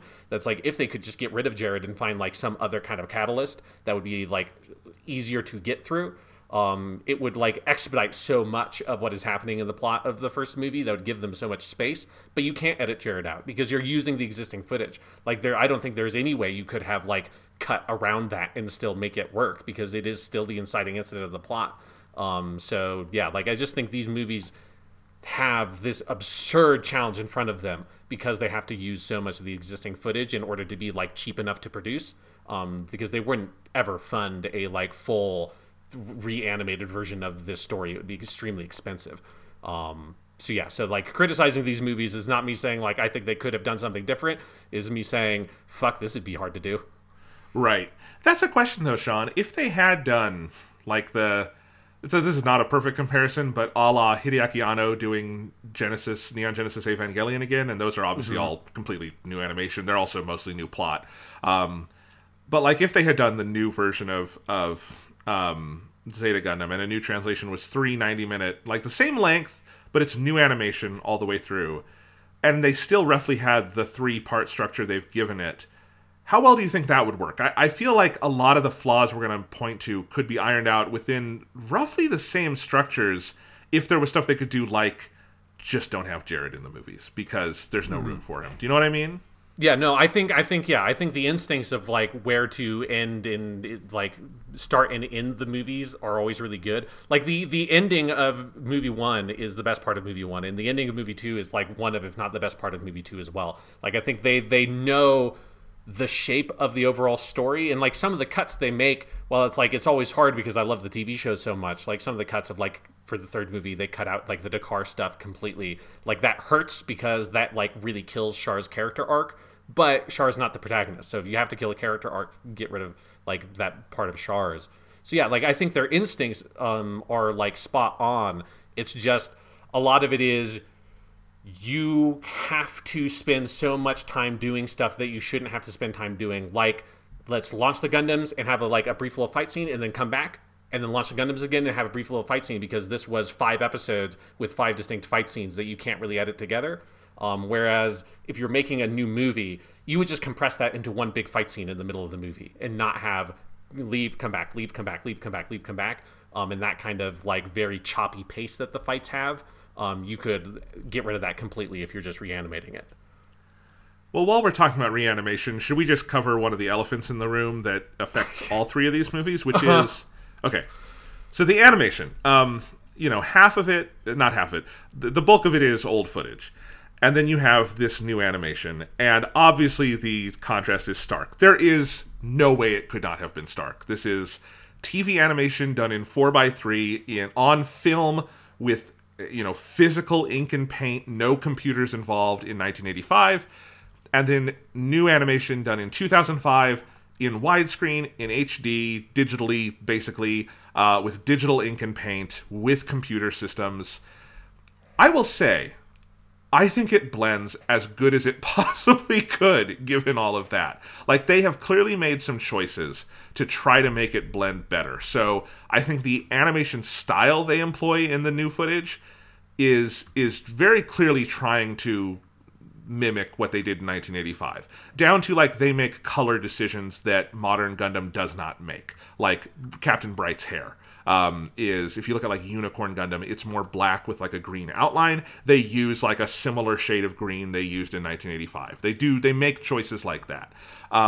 They have clearly applied, and I'm not sure without like asking someone involved in the production, I couldn't know. I don't know if they printed this out to film and then rescanned it, or if they applied some kind of digital grain filter, but there is a 35 millimeter-ish grain field over all of the footage, the original stuff and the new stuff, and that is there no matter what. It's not like you cut from old TV footage to the new stuff and there's suddenly no grain and it looks like Gundam 00 or something from the mid-2000s that was purely digital. There's a concerted effort to try to make it like functionally look the same.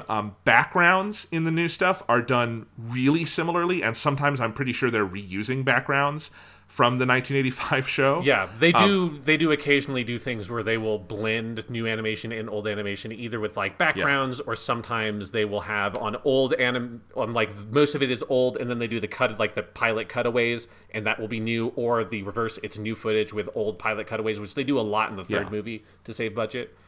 Yeah, so. And even on like purely new footage, if you look at the backgrounds, they are not done quite the same as you would with like all digital animation in 2005. They have made concerted efforts to make it blend. But yeah. With all of that, it's just jarring, and there's no way for it not to be jarring. Some of it, so movie one, I actually think is the least jarring on this, because it tends to be the most, here's a concentrated sequence that's old TV footage, here's a new scene, here's a concentrated sequence, and then like the entire ending is new animation.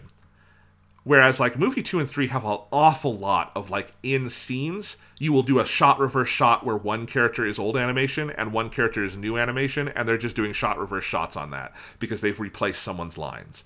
And so I think it almost gets more jarring as it goes along. Like there's no like sustained stretch that's all new animation. It's a lot of back and forth. And however they scanned and remastered the original footage for like Zeta Gundam, it looks very good in some ways. I think like the color density and the grain field, I like a lot of that. It is overly noisy though, and it is very compressed and artifacted, and I don't know if that's like the modern Blu-ray transfers. I kind of suspect... No, that's the DVDs. It's the DVDs from that period, yeah. Yeah. Well... were they just using DVD footage, or had they like gone back to the 35 millimeter elements? I'm not sure. I think they just used DVD footage based on interviews I read. Yeah. Yeah. So it is not as if they did like a fresh 2K film scan and put that into the computer and cleaned it up and tried to make it match. Like I have some problems with the modern HD version of Zeta Gundam. It's way too DNR'd and they've taken too much grain out. But it's undeniable that if you used like a modern remastering process, you could make this all blend much, much better than they did here. Yes, but at the end of the day, like the effect it has, especially when you are cutting between them, it is like it is. There are a few things you could do to like more like kick you out of like the flow of the movie than doing this. Like it is the thing where like. It sucks because, like, overall, for a 1980s TV anime, Zeta Gundam looks fucking great. And, like, proof of that is how good all the stuff, like, they leave big sections of some of the most important stuff in movie 3, just what the old animation is, because it wouldn't even look better if they redid it, because of, like, directorial choices are so strong in that third movie, which we'll talk about, in terms of, like, the ending of Zeta Gundam just fucking rules. So why change it? Why did they change some of it? when you have this thing where you get used to the way that like the really high number of frames and things you get in the new animation, and then you cut to some of the stuff that is like the weakest looking stuff from Zeta Gundam, because a lot of the stuff for the first two movies in particular they keep is like, here's like two people standing in a room talking, because let's just have like these two people standing in the room talking. It's like, and that's like the cheapest looking shit, because that's where in the original it's like a still image with like one dude's like, mouth cut out, that they're basically just animating only the frames on the mouth because it's a TV anime, it needs to be cheap. And when you're cutting between that stuff, like it's almost hilarious sometimes just how jarring the jump is, because it's so distracting.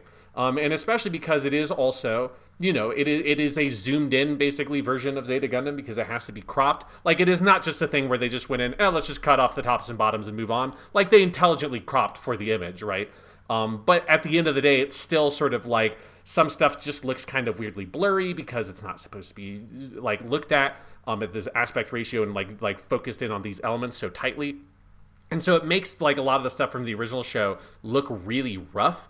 And so when you just go from these long stretches of new animation and then you cut to the original Zeta Gundam TV footage, it's like, it looks like it's a joke or something. Like, it's so ridiculous how far the change is. It would be like if you were watching King Kong and someone had edited together a version of King Kong that is cutting between the original movie and the Peter Jackson movie. It's just like, it would just be utterly bizarre. You wouldn't know how to process those cuts, right? Because in one sequence, it's this very fluid, like CG full gorilla man with like motion capture and all that, and the other it's a toy that is stop motion capture, and like both of the visual styles have their charm, and I like the way the original movie looks more, but in the same way that I kind of like the way that Zeta looks more aesthetically than the new animation, even if I recognize the new animation is technically way more advanced and way more expensive, it's still like juxtaposing the two just is so bizarre, and when you can't get into the flow of the movie sometimes because the plot's moving so fast.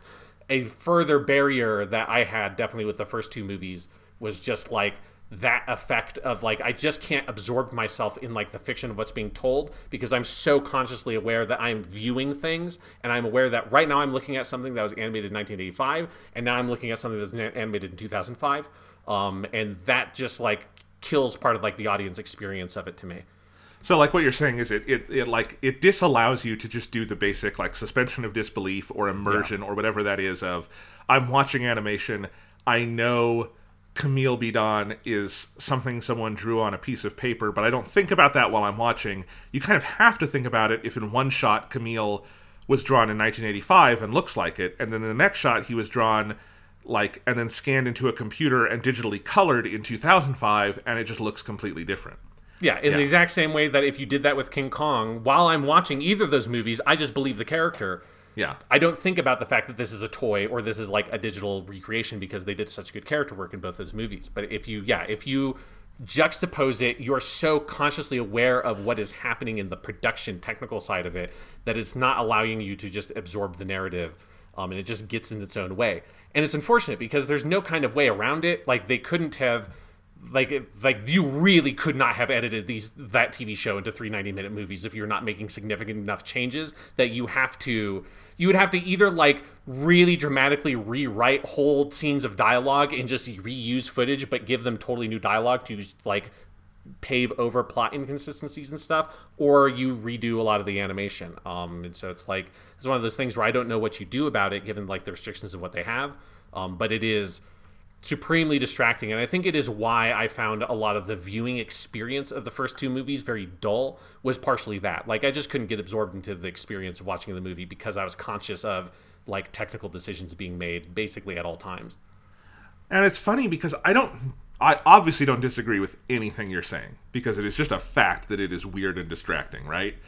Like, it would be hard. Like, I could show this to my mom, who's never watched an anime all the way through, and she would be like, what's going on with the animation, right? You know? Mm-hmm. Yeah. But, like, I wasn't that alienated by it. In fact, actually, I think the first movie was by far the least distracting for me on that, because the first movie has the least new animation, and it tends to be concentrated more in sequences. The thing that started bothering me in the second and third movie is there's just no systematic way they deploy new animation. It is just purely on a shot-by-shot basis. Does this shot need it for whatever reason? And there are some sustained sequences, but like, you know, the majority of the third movie is built on the backbone of old animation because they've cut a lot, but they haven't like radically reoriented the plot. And so it's a lot of stuff where, I think the best example of this in the whole trilogy is the famous scene where Char has his "I have never betrayed anyone in my life" Haman scene. Mm-hmm. And in that, it's mostly old animation, and then for the line where Char says his thing, it cuts to Char, and he looks different because now it's 2005, and then it cuts back to old Haman. And so it's just this pure, like, one insert because they wanted to change the line, and we'll talk about how they changed that line because I think it's kind of fascinating. But they wanted to change that line, so it's just this one shot they have to do it with. And that's what I mean by it's not systematic. Like, the systematic way to do that is you would reanimate that whole scene. But they're not. They're doing it on a shot-by-shot basis. And so that's where it gets distracting to me. And frankly, even more of that starts popping up later. There's a lot of it in the second movie because the second movie has to make a lot of like changes to kind of smooth over some of the transitions. You know, like the first movie, the climax is very easy to get into because they've almost entirely reanimated the last like 10 minutes of that movie.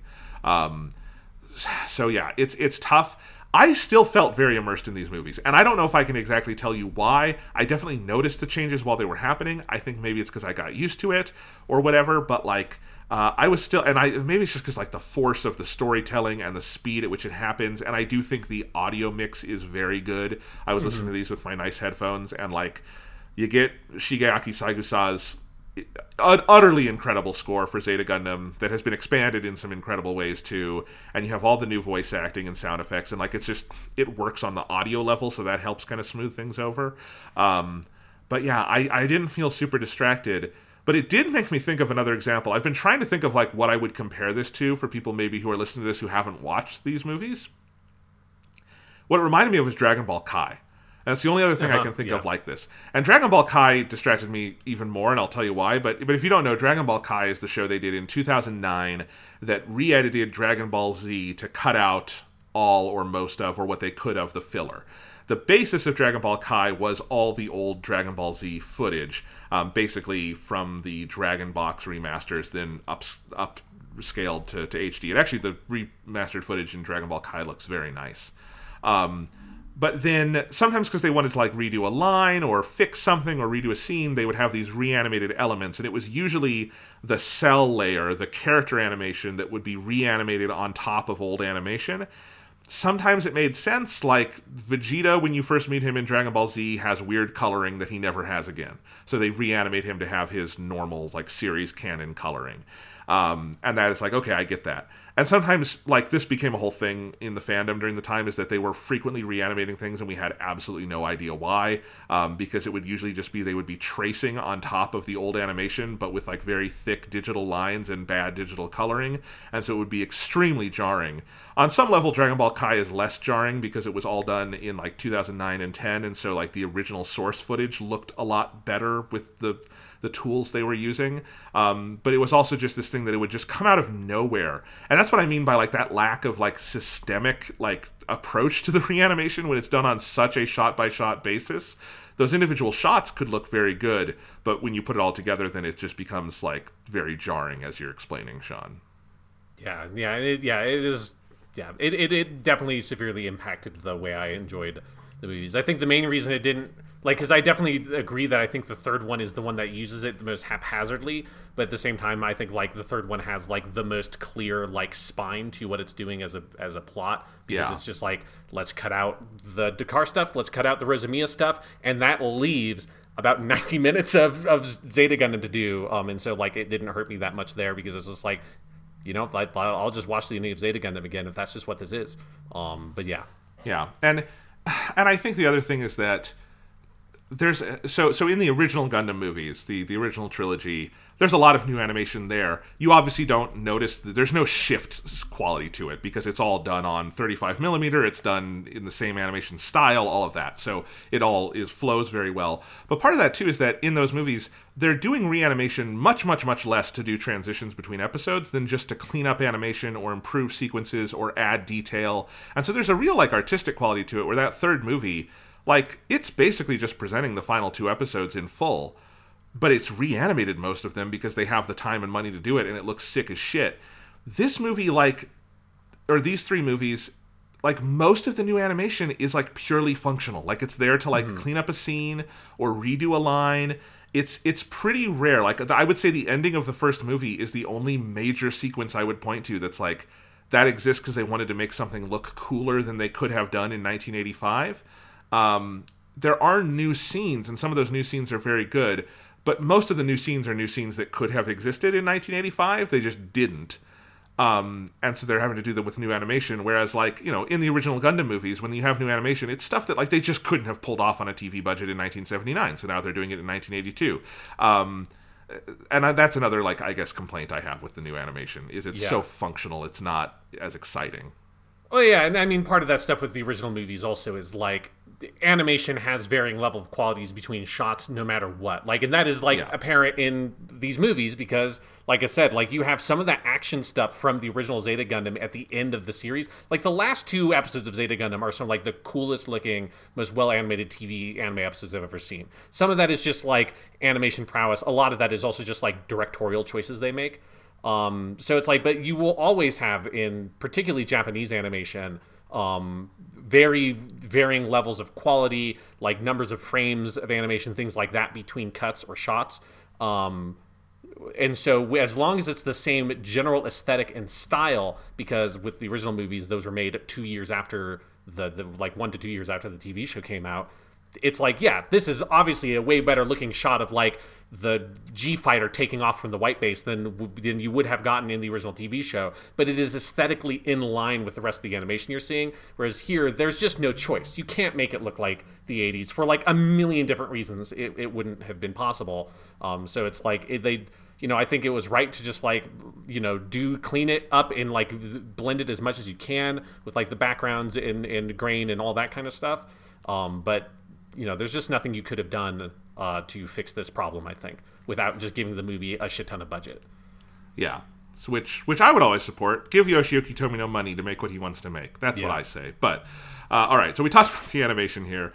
For movie one, so we talked about that the beginning is very rushed.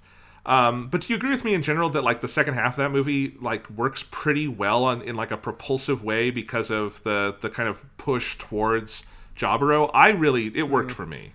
I would say I think the very ending, I think all the stuff that they reanimated, like that section, works great. I think I'm very mixed on the Jaburo thing. I think it was smart to give that objective, and you're right that it's like they insert lines earlier and they create some lines near the beginning of the movie that did not exist in the TV show to like create this like direction of we're going to Jaburo. I think for me the main problem with it is that there's very little like connection to Camille in there, and so I think it's like structurally it makes a lot of sense, and I think with what they have it's a smart choice. At the same time, I found myself very bored by most of the action stuff in Jaburo because like the Camille's main connection and the main emotional thread there that ties Camille specifically there are two things. It's his rivalry with Jared, and it's his desire to see Rekko again because she's become his surrogate mother figure. Both those things are present in the movie, but they're so heavily diluted, right? Yeah. So it's like you have some of that stuff with Jared, but like so much of it, like his relationship, Jared's relationship with I can never remember with all the names for all of his like random lovers that get killed by Camille. I think it's Lila is the first one. Like you have those moments and Lila's in there and she gets killed, but she's in it for like 10 minutes rather than that being a multiple episode thing of you seeing her relationship with Jared build up, Camille's like antagonism toward Jared build up. Similarly, you have a series of episodes that like build up Camille's relationship with Rekkoa and him kind of throwing himself at Rekkoa kind of as this surrogate mother figure. In the movie, they just have to like lean as hard as they can into that one fully reanimated scene in the middle that's all dialogue after Camille's mother is killed, where she's like he's like clinging onto her, and they just like lean very hard there to give you enough of that as you can. But I still don't think it's like particularly effective, especially because they then have to cut out all the stuff that you see Rekkoa land on Earth. You see her meet Kai. You see her get captured. All of that is set up in the TV show. And in the movie, all that's cut out. And all of a sudden, it just cuts to Rekkoa and she's in jail. And then Camille gets like a psychic impression of her. So it's like, I think the overall structural choices are sound, but so much has to be cut out in order to fit things into the time limit they have, that I think a lot of the actual like emotional thrust, and this is like going to be my same complaint with a lot of the second movie, a lot of the actual emotional like character-based thrust gets eliminated, and so the action scenes become action scenes and they don't become like narrative moments for me, I guess. Yeah, so I agree with most of that. One thing I'd say on Rekua is I agree with it, like the her and Camille's relationship. I was even honestly like struggling to remember exactly how it went in the show because it is so cut down here and vestigial.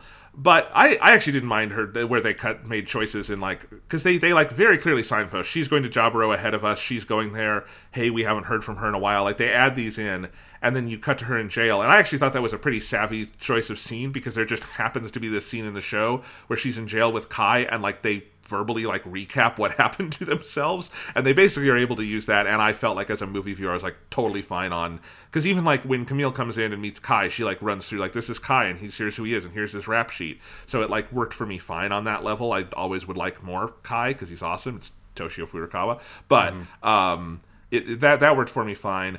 I agree with a lot of what you're saying. I think this is actually one area where like the sheer speed of the movie worked in its favor for me, in that it's so unrelenting.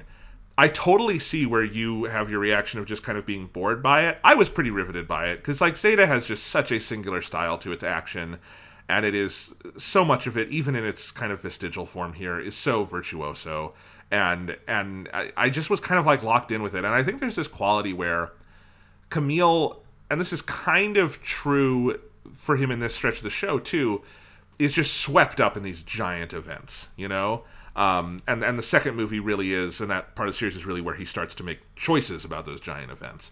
And so this first movie is kind of, you're along for the ride with Camille after he makes those initial choices, and I just kind of felt swept up along for that ride, and I get to the end of the movie and the credits start to roll and I realize I'm finally taking a breath. I found it like very riveting and exciting, just almost like as an action movie, even if a lot of that action has been drained of some of its character and emotional context, which you're not wrong about, I agree. But yeah, this is just going to come down to, does it work for you or not?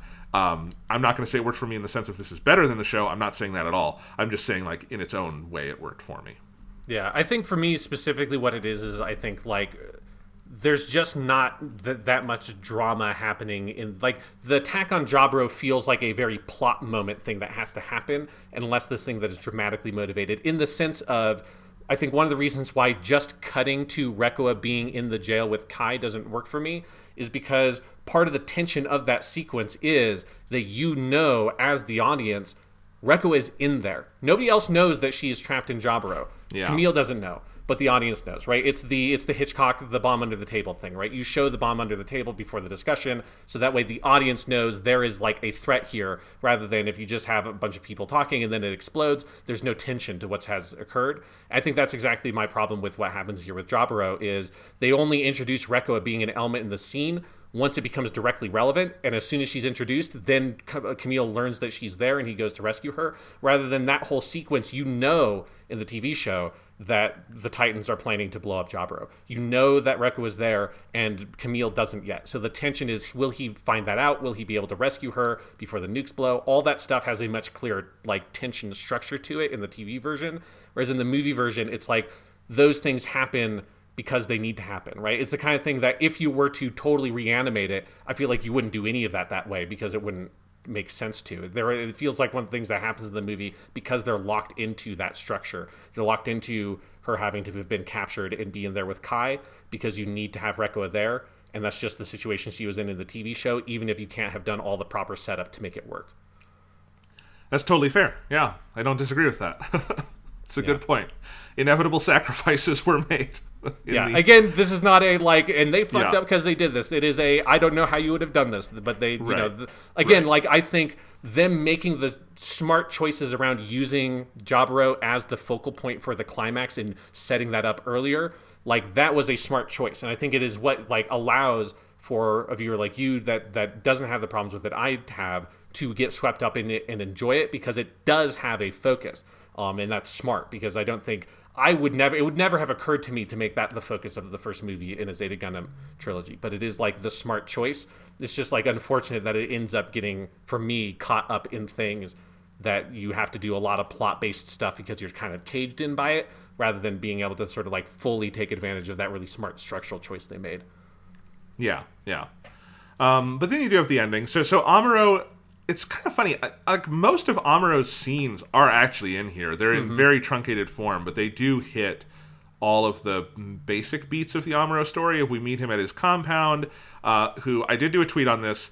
I had never realized Amuro is in this like black suit while he's at that compound that looks exactly like the costuming of Daisuke Jigen, who is the character in Lupin the Third. And I did a tweet comparing the two, and it is fucking hilarious because like Amuro is slightly off model in some of those shots, and his legs are way too tall and long, and that's what makes him. And he's in like the Daisuke Jigen hands in the pocket, slightly stooped over position. If you just put a cigarette in his mouth and like a black bowler on, it would be perfect. Beside the point. That's there in the original animation. It made me laugh. So you have that. You have Kika Katz and Let's there. You have Fraubo. All of that. It obviously does not hit with the same impact because there's something about like the just sheer like sadness of those scenes in the TV shows that I think is kind of a durational thing that you just inevitably lose here. But they do hit all those, and then at the end of the movie, you have Amuro and Katz come in to save the day in a mostly reanimated scene that is very, very well animated. Yeah, no, yeah. All that stuff I really like. I think there are some like things they do, choices they make in kind of... I feel like some of the dialogue in the Amuro scenes with Fraubo is like slightly sharper than it is in the TV show. Like they do... I think some of that is because they have to convey more in a compressed time. But like I think a lot of the dialogue is the same or very similar, but there are just some like slight tweaks they make, particularly to like how Amuro and Fraubo talking to each other, that is just like they kind of sharpen up that dialogue slightly, and I think that works really well. And then yeah, like it just, you know, if you're gonna pick a moment from this sequence of the TV show to give like a bunch of good anime budget to, it is the moment where fucking Amuro flies this giant cargo plane into this really mobile suit because Amuro's fucking cool. It's like that whole sequence and all the stuff with Char, and you know, just like that is one of those just like great, to me, like very iconic scenes in the original Zeta Gundam of Amuro and Char both like saying each other's name without them consciously knowing that the other person is there, but they just like instinctually detect it. So he's like, "What are you doing, Amuro?" It's like, "Get out of the way, Char." And then 30 seconds later, they're like, "Did I just fucking say Char? What the fuck?" And then them getting out and like looking at each other while they're falling, like, you know, that moment looks gorgeous in the original show as well, but it is a very nice looking. This is one of the ones that I remember when I watched all the reanimated footage and like a YouTube compilation several years ago, watching this scene and being like, fuck yeah, this looks fucking great. Like, this scene rules. This is a very good looking version of this scene. It is very cool. Yeah, and Camille's role in that of like catching Amuro and Amuro like being on the palm. It's just it's such a good climax and like payoff for the movie too. Like, I just was so pumped coming out of this movie. Like, if I had been like a Japanese teenager seeing this, I feel like in 2005, I would have walked out of the theater, gone to the box office, bought another ticket, and gone back in, if for no other reason that scene at the end. It is just very, very well done. And yeah, I had a lot of fun with it. It's just a great kick to credits. It's a really good ending. Yeah, and all the action stuff, the action scene with Rosamia and all that, like, it is mostly redone footage. It looks fucking fantastic. There's also a really good, I think, really smart like choice. This is like one of like the smartest scenes that they did a reanimation for to like kind of change some context around, is when Kai and Hayato are on the their plane, whatever, I forget what it's called, the Carapace like big carrier plane. And Kai sort of pulls Hayato aside. He's like, "What the fuck are you guys doing?" That's it's basically replacing the he is a Char letter. He's like, "That guy's Char. What are you guys doing?" And then Camille overhears that. I think that's like just like it's a really good scene because, one, I just like having Kai and Hayato like interact a little bit more directly than they kind of do in the TV show. And then also it is a smart way to get over the problem of Camille at this point in the TV show has basically figured out that Quattro is Char, because it's really fucking obvious that Quattro is Char, right? But it's like a thing that he realizes in like subtly over the course of multiple episodes, where there's no moment where he turns to the camera and goes, "I think that Quattro Bagina is actually Char." But there's lots of things he does that keys into the viewer that's like Camille's like figuring this out. And then but then in the plot, this is the moment basically where Camille, like, it is confirmed directly because he confronts Char at this point in the TV show about him being Char. But so getting that information and just like this one quick moment and just having him overhear this conversation, and that being in this version of the story a revelation that Camille has, rather than it being a thing that he has slowly put together himself, because you just haven't had the time to spend it on like seeing him put the pieces together. I think that it was just like a very smart decision that they made as like a movie version of this story. Yeah, and that's what I mean when I say I love following just all the like very thought through decisions that they make in the editing or in the rewriting, and that's one of those. Yeah, absolutely. So, all right, so that's movie one. Anything else to say about that? I'm trying to, because there's a couple of other moments with reused animation. I think one of like the fun ones that I think is the most fun is when Rekoa is showing Emma the footage of the Gast colony that is footage from the episode in Zeta Gundam where they go and visit the gas colony. So instead of delivering that as like an episode story, she shows like this like on this camera, and I love it because it's all reanimated footage of Rekoa and Emma looking at a screen that has footage from 1985 Zeta Gundam, and in the footage is Emma, but you only see her from the back in a spacesuit, so they can just kind of get away with this is archival footage, but I think it is like a very good tongue-in-cheek, almost kind of like, if you've seen the TV show, it's a very memorable episode, and so it's like having that there and delivering that this is the moment where Emma fully turns from the Titans, instead of that having it be a whole episode, which is great, it's one of the best episodes of Zeta, but you can't do a whole 30-minute chunk of the movie on just that point for Emma. Instead of doing that, just use that footage, have this quick moment, and just deliver it that way. It's like very efficient, and I think is probably my favorite use of reanimated footage because of them blending it in that way that is very funny to me. That's very, very smart. Yeah, I could not remember where the Gast colony episode goes, so I wasn't sure. So I'm glad you brought that up. I was like, I'm pretty sure that's footage from an episode of Zeta Gundam, but I didn't remember if like, does it happen in this stretch? Does it happen later? It does happen in this stretch. So yeah, that's good. That's great. And then did you say there was another one? Yeah, I guess the other one, because there's that one big reanimated scene. I kind of touched on it with the Requiem stuff, but they have a very big scene in the middle of the movie that is all reanimated. That is just Char, Rekoa, Emma, and Camille sitting around and talking.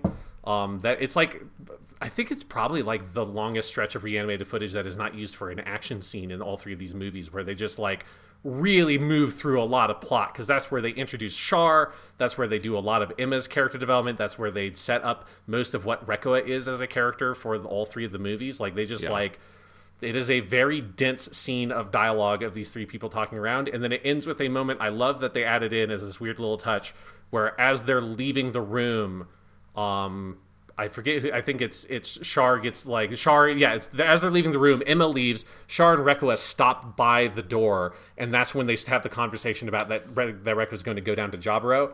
And then Emma's like, what are you guys doing? And then Rekoa turns to her and says, oh, the lieutenant was just touching my butt. And then she leaves, and it's this very weird moment of like, what? And then just cuts. Char, I think, doesn't Ikeda have a line there about like it's he has some reaction that's very funny there, I felt. Yeah, he's just like, huh? He's just like, hey? Yeah, it's great. And it's funny because it is combining multiple scenes from the original, because like the whole conversation about like, there was a man named Char Aznable and he did these things, and like, that's in the original. I remember that very vividly. It's a really strong scene, and I think that scene, that dialogue does happen in a similar setting where they're all at the table together. Yes. But they're combining it with other things, and yeah, it's a notable dialogue scene. There's some other stuff, like there's a big scene with Basque Ohm and the Titans and stuff in, I think, film 2 or 3 that is a similar like giant dialogue scene. But yeah, this might be the most substantial of those that's just completely new. Yeah. All right. The only other thing I want to note is that, so all of these movies have theme songs by Gackt, Gackt, who's a very famous singer in Japan, actually still producing albums and touring to this day. I looked it up. Star of hit video game Final Fantasy VII Crisis Core, Gackt. He plays a major character in that game. Oh, I did not know that. That's cool. Mostly where I've been thinking about Gackt in the past year is in entirely connection to Final Fantasy VII Crisis Core. I really like the two songs for this movie. So this movie kicks off with the song Metamorphize, or Metamorphose. It's weird.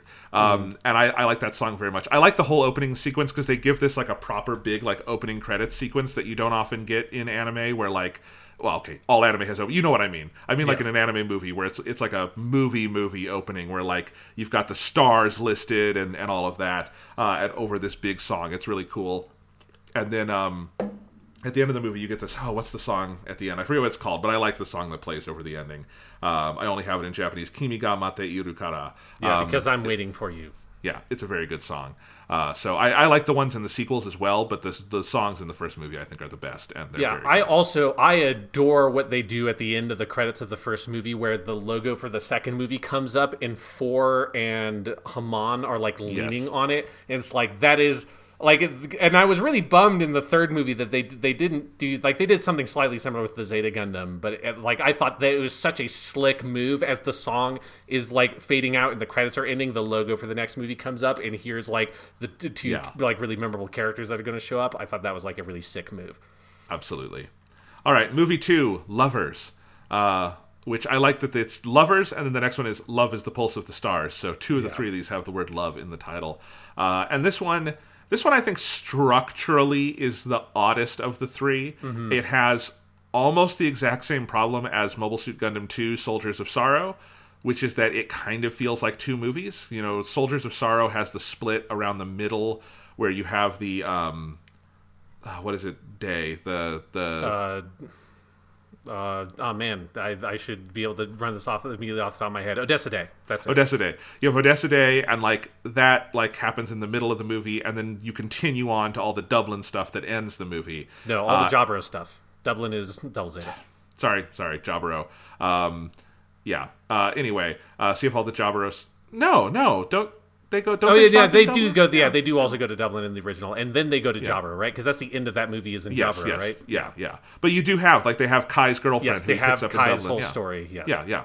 Anyway, but that kind of feels like in an ideal version, maybe there would have been 4 movies, and you would have split those into 2 separate because there's kind of a culmination in the middle, and then you have to keep going. This movie, I think, kind of has that too, where the first half is roughly like about 4 and Camille and like Camille's adventures on Earth with Amuro, and then at the midpoint he gets back into space, and then the second half is about that stuff and Camille kind of reintegrating with the crew and having kind of a new outlook, and you have a lot of expansion stuff with like the supporting cast, and then at the end you have the introduction of Haman Karn, which is a great ending, but it does kind of feel like 2 movies squished into one. I did like it. I think the through line that they chose is like very there in the title. They do kind of foreground a lot of the different couplings that sort of happen through this stretch of the show, and I think there's some good character work done throughout this movie.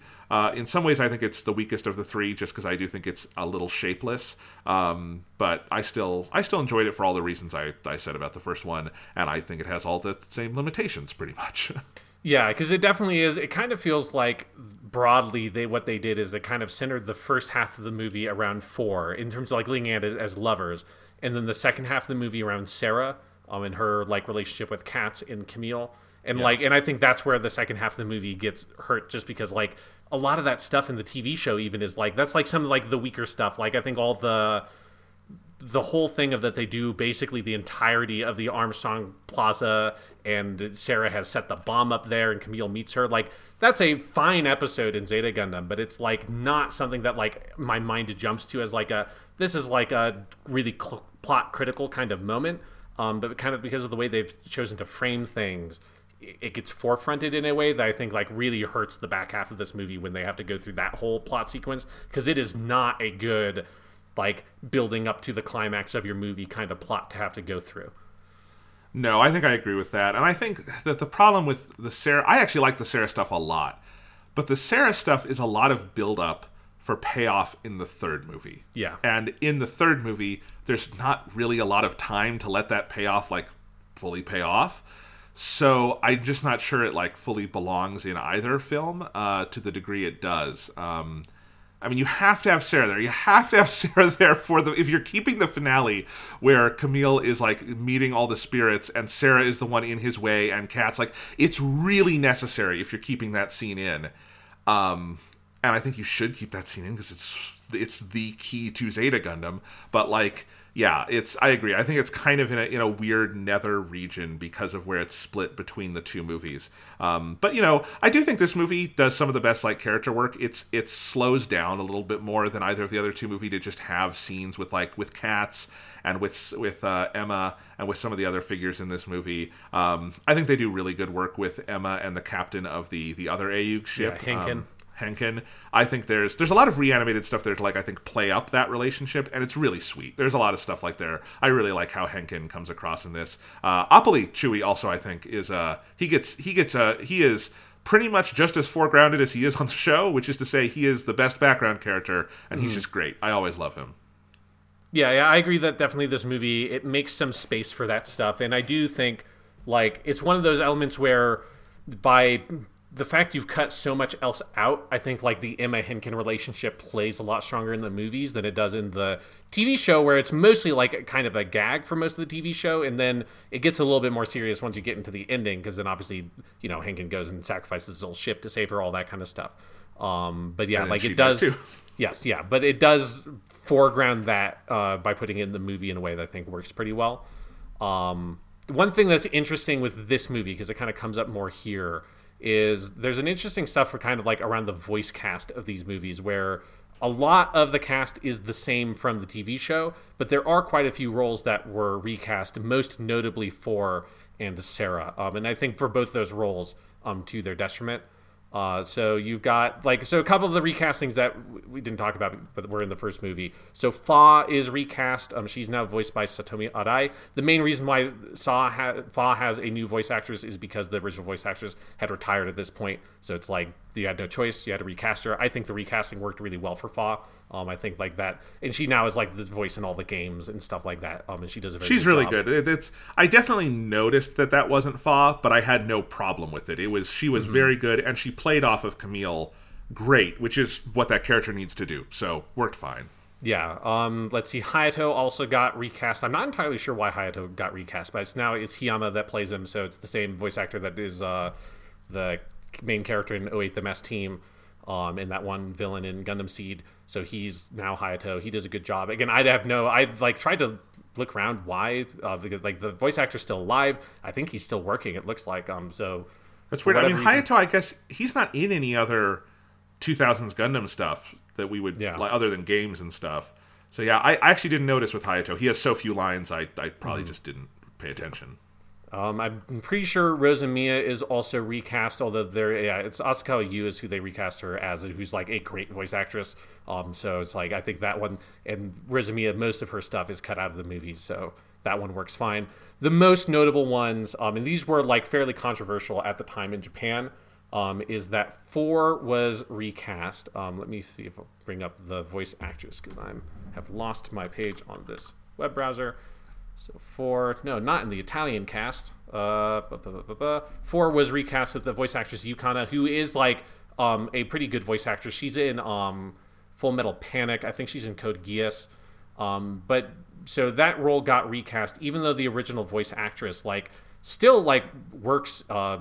She's in a lot of stuff. Saiko Shimazu is the original voice actress for 4. And then also Sarah got recast, and her original voice actress also still works in a lot of stuff, but she was recast in movie 2 with an actress Chizuru Ikewaki, and in the third movie they recast it again with a third actress, Kaori Shimamura, and both of those neither of them are really voice actors, they're more TV actors, and I think for me, I think you can kind of tell, and for a lot of those recastings, I think 4, the performance is good, but I do think it's a fairly different feeling character to me, partially because it's stuff that's cut down, but also I think the performance feels less like 4 is this person who is completely fractured at her core, right? That her memory, her identity, her personality has been manufactured and fucked with for her entire life, which is what the character feels like in the TV show. Here, I think you get a way less of that comes across. And then Sarah feels like she's basically the same character. I just think the performance is not as good in either of the movies as what the TV version was. Yeah, something definitely sounded off. I did not go in and check if they had been recast. Something sounded off about both of them. 4 was the one I noticed most while watching these movies, of just and I honestly, off the top of my head, having only seen Zeta Gundam once, it wasn't like I could tell you that she had been recast as much as just something felt very different. And I think it's exactly what you're talking about. There's less of that she is more strong-willed and put together here. And on one level, I do see that as a conscious choice because of how they've redone her arc. They don't have the second half of it. They have her die in action here. It's truncated. I think in some ways it works. In some ways it does make her feel like a less special character, though. So yeah. Sorry. Well, just to cover like some of like the controversy of that, because for both of those roles being recast, like, you know, particularly in Japan, there's like, you know, the culture around voice actors and voice acting in terms of like fans is way more intense than it is in the West. So there was some controversy, and there's like lots of rumors about why the voice casting happened. I think for me, what it feels like probably happened is when you look at the number of roles that were voice cast, or recast, the vast majority of them are female characters, and it feels like this like vaguely sexist thing of you want to have younger voice actresses to play your young characters, and then it's like it's fine if like, you know, someone who's like 40 plays a teenager if they're a dude, but if it's a woman, it's like you can't buy it. That's kind of what it feels like. Probably some of the casting choices were. There are like lots of contradictory like quotes from Tomino and the sound director, kind of trying to point the finger at different people about like why this ended up happening. Because basically the voice actresses for 4 and Sarah, all they have said publicly is that like they were never offered a position.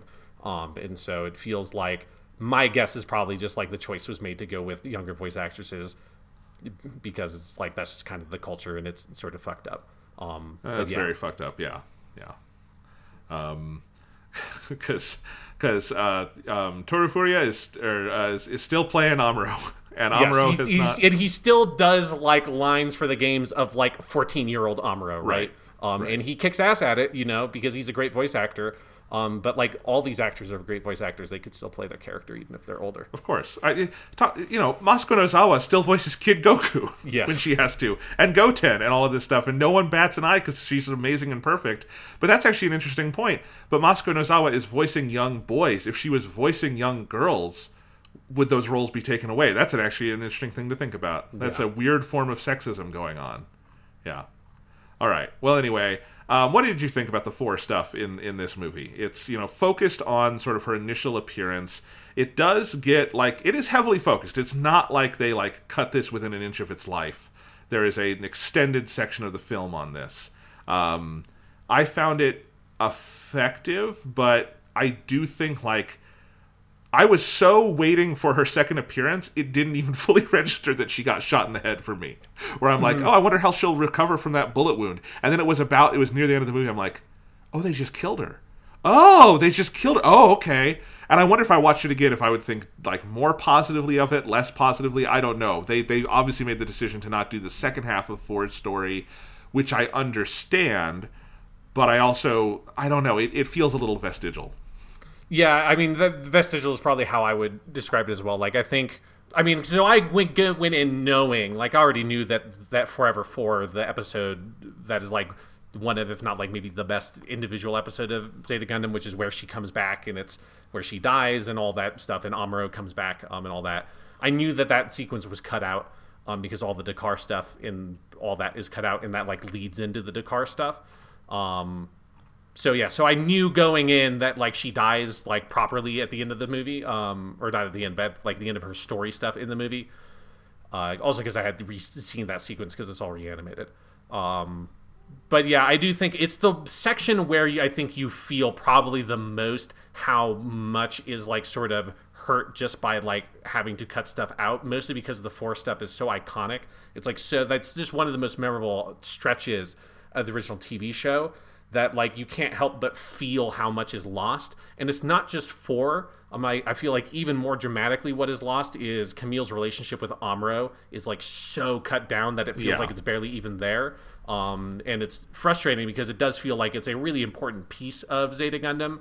Is this like really fascinating, like this really weird, messed up mentor-mentee relationship that Amuro and Camille has, where Amuro does not want to be a mentor, and he does not see Camille as like a pupil or something like that. Camille doesn't want Amuro to be a mentor, and yet can't help but like want him to be a mentor at the same time, right? And it's like there's neither of them want to occupy these roles. Both of them are like compelled to do so. And it's like where Amuro gets like a lot of interesting character growth, and Camille gets a lot of interesting character growth, But then in the TV show, all of that stuff is paid off in the episode Forever 4, where 4 is killed ultimately in the TV show. So it's like it makes sense to like cut a lot of that down and stuff like that, but it does, I think, hurt as a fan of the TV show to like see how much that stuff gets cut out, because it does feel like Four's relationship with Camille, there's a lot of good stuff in there, but it is cut down so much by having them having effectively spent one day together, rather than it being something that takes place over the course of like a larger span of time because it's a TV show. It just like naturally is going to like hurt the impact of that relationship and makes it something that's a much smaller part of Camille's character than it is in the TV show. Yeah, and I think I'll tell you where I felt this for me is, first off, Nobuo Tobita, who plays Camille, is phenomenal in these movies. Yeah. It is such a good performance. He still is able to sound youthful, but I also think, I haven't seen Zeta in a while. The like extra 20 years of maturity he has as a voice actor, I really hear in these movies. Like, he is just really good. There's a lot of weight behind his line readings. It's just a great performance. And there's the iconic scene in the movie, and it's in this TV show too, where he jumps into like Four's cockpit and he is like at her legs, and he confesses all this stuff about his like parents and his past, and is just unburdening himself. And he has this really mean thing he says about Fa that just like comes off the tip of his tongue, and she says this line that is etched in my memory and I will never forget, which is, "Do you still hate your name, Camille Bidan?" And he says, "No, I don't anymore." And I think it's one of the best moments in all of Gundam. And Tobita fucking knocks that scene out of the park in this movie. It is an amazing performance. And yet it feels a little hollow because the setup, "I hate my name," and the payoff, "Do you still hate your name?" are like 10 minutes apart in this movie. And there's just something about that that's like, it's just inevitable. It's like, that's more than any plot inconsistencies is the reason why you have to watch the TV series, not the movies, right?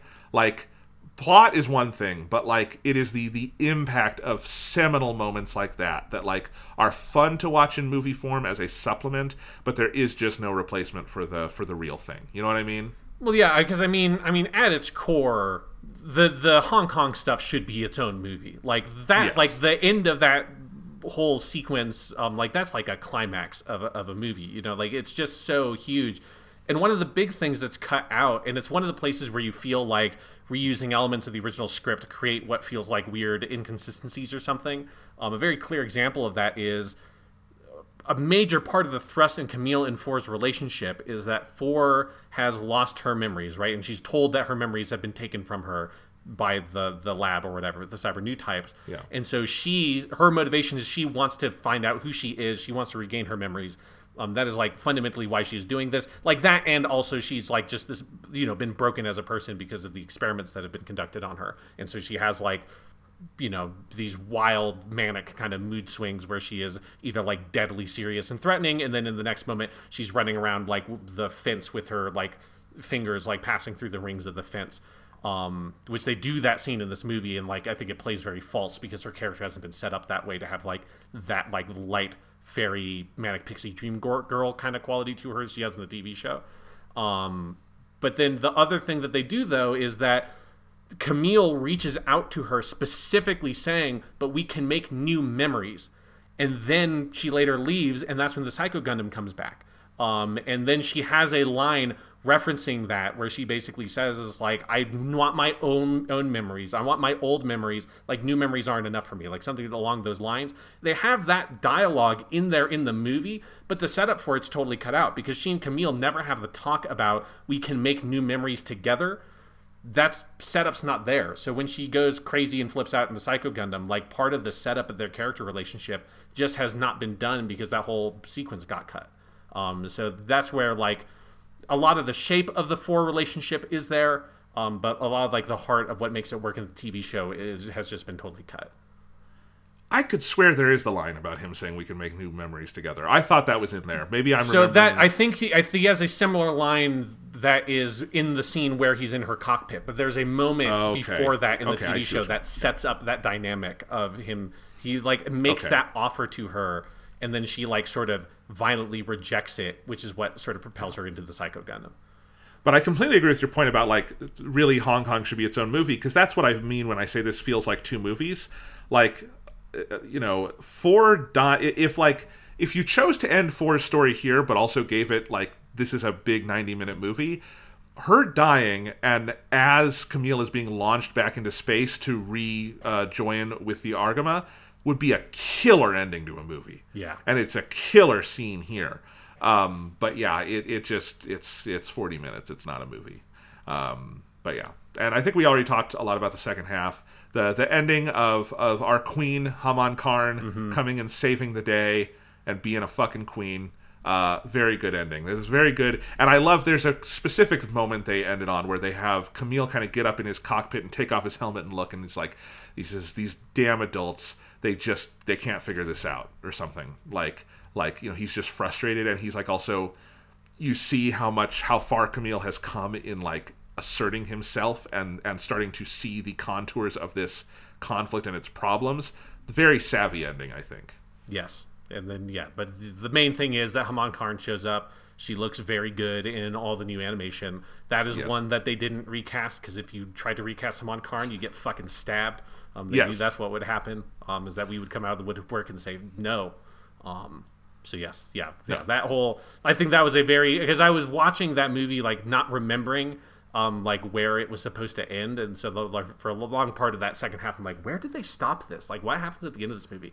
And it's like, then the fucking Gaza Seas pop up. I'm like, oh fuck, that's right, fucking Haman Karn is here. This is a very smart place to end this movie.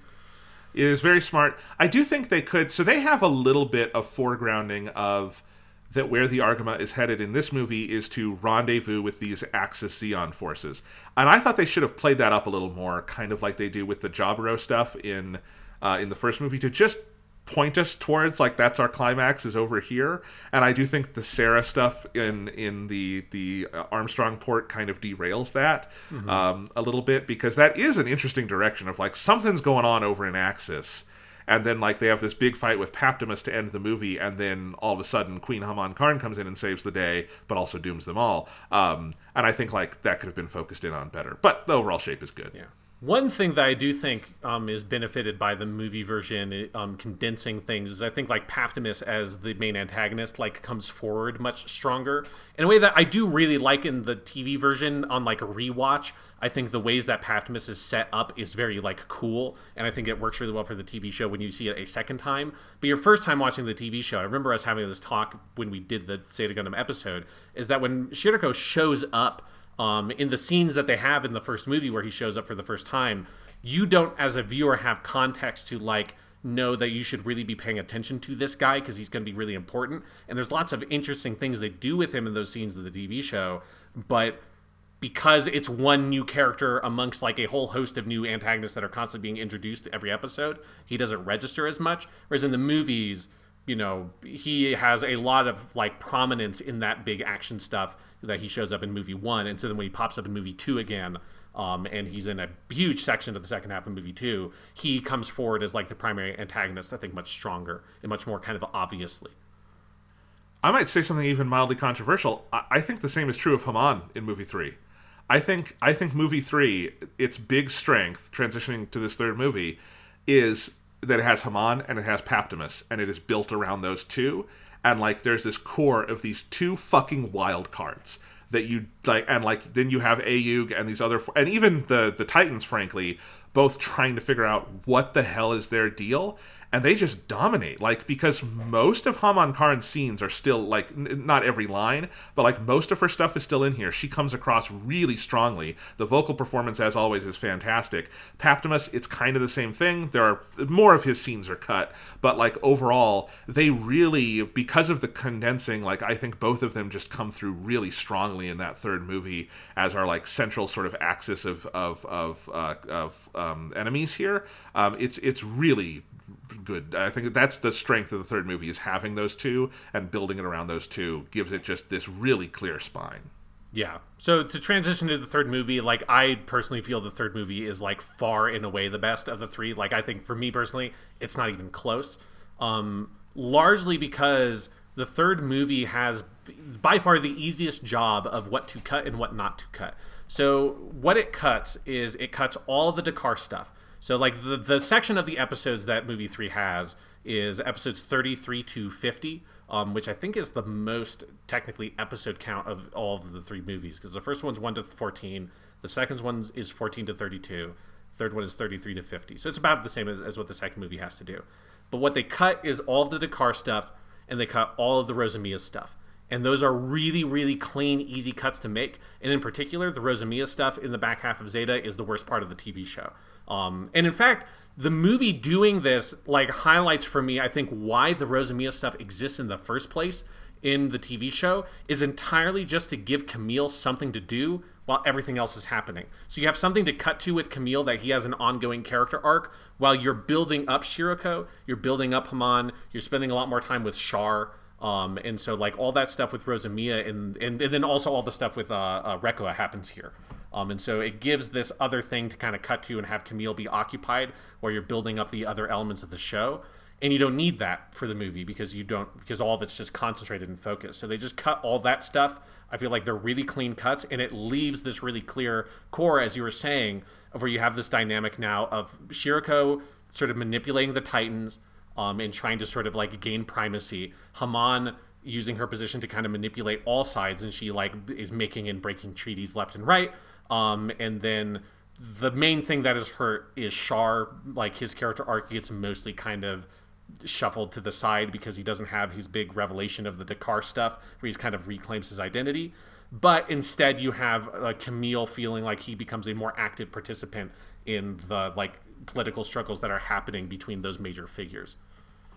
It's, the way I feel about the Char stuff is it's sort of like the Lord of the Rings theatrical cuts versus the extended cuts, where one of the ways Peter Jackson and company in the theatrical cuts, they talk about this a bunch, is one of the ways they made edits was Frodo is the main character. So Frodo stuff has to stay prime.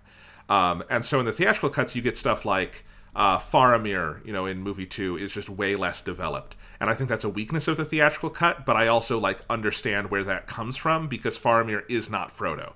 But then you watch the extended cut and you get that, and I do think it's better overall, but I also understand why they made these cuts for theaters. I kind of understand that here. Char is Char. We love Char, obviously, and all of that stuff, like what the Dakar stuff is some of the best stuff in Zeta Gundam. It's just some of the best stuff in Gundam. I mean, it's phenomenal stuff. But Camille does have to be the main character, and it would be hard to edit that in movie form and properly contextualize Camille.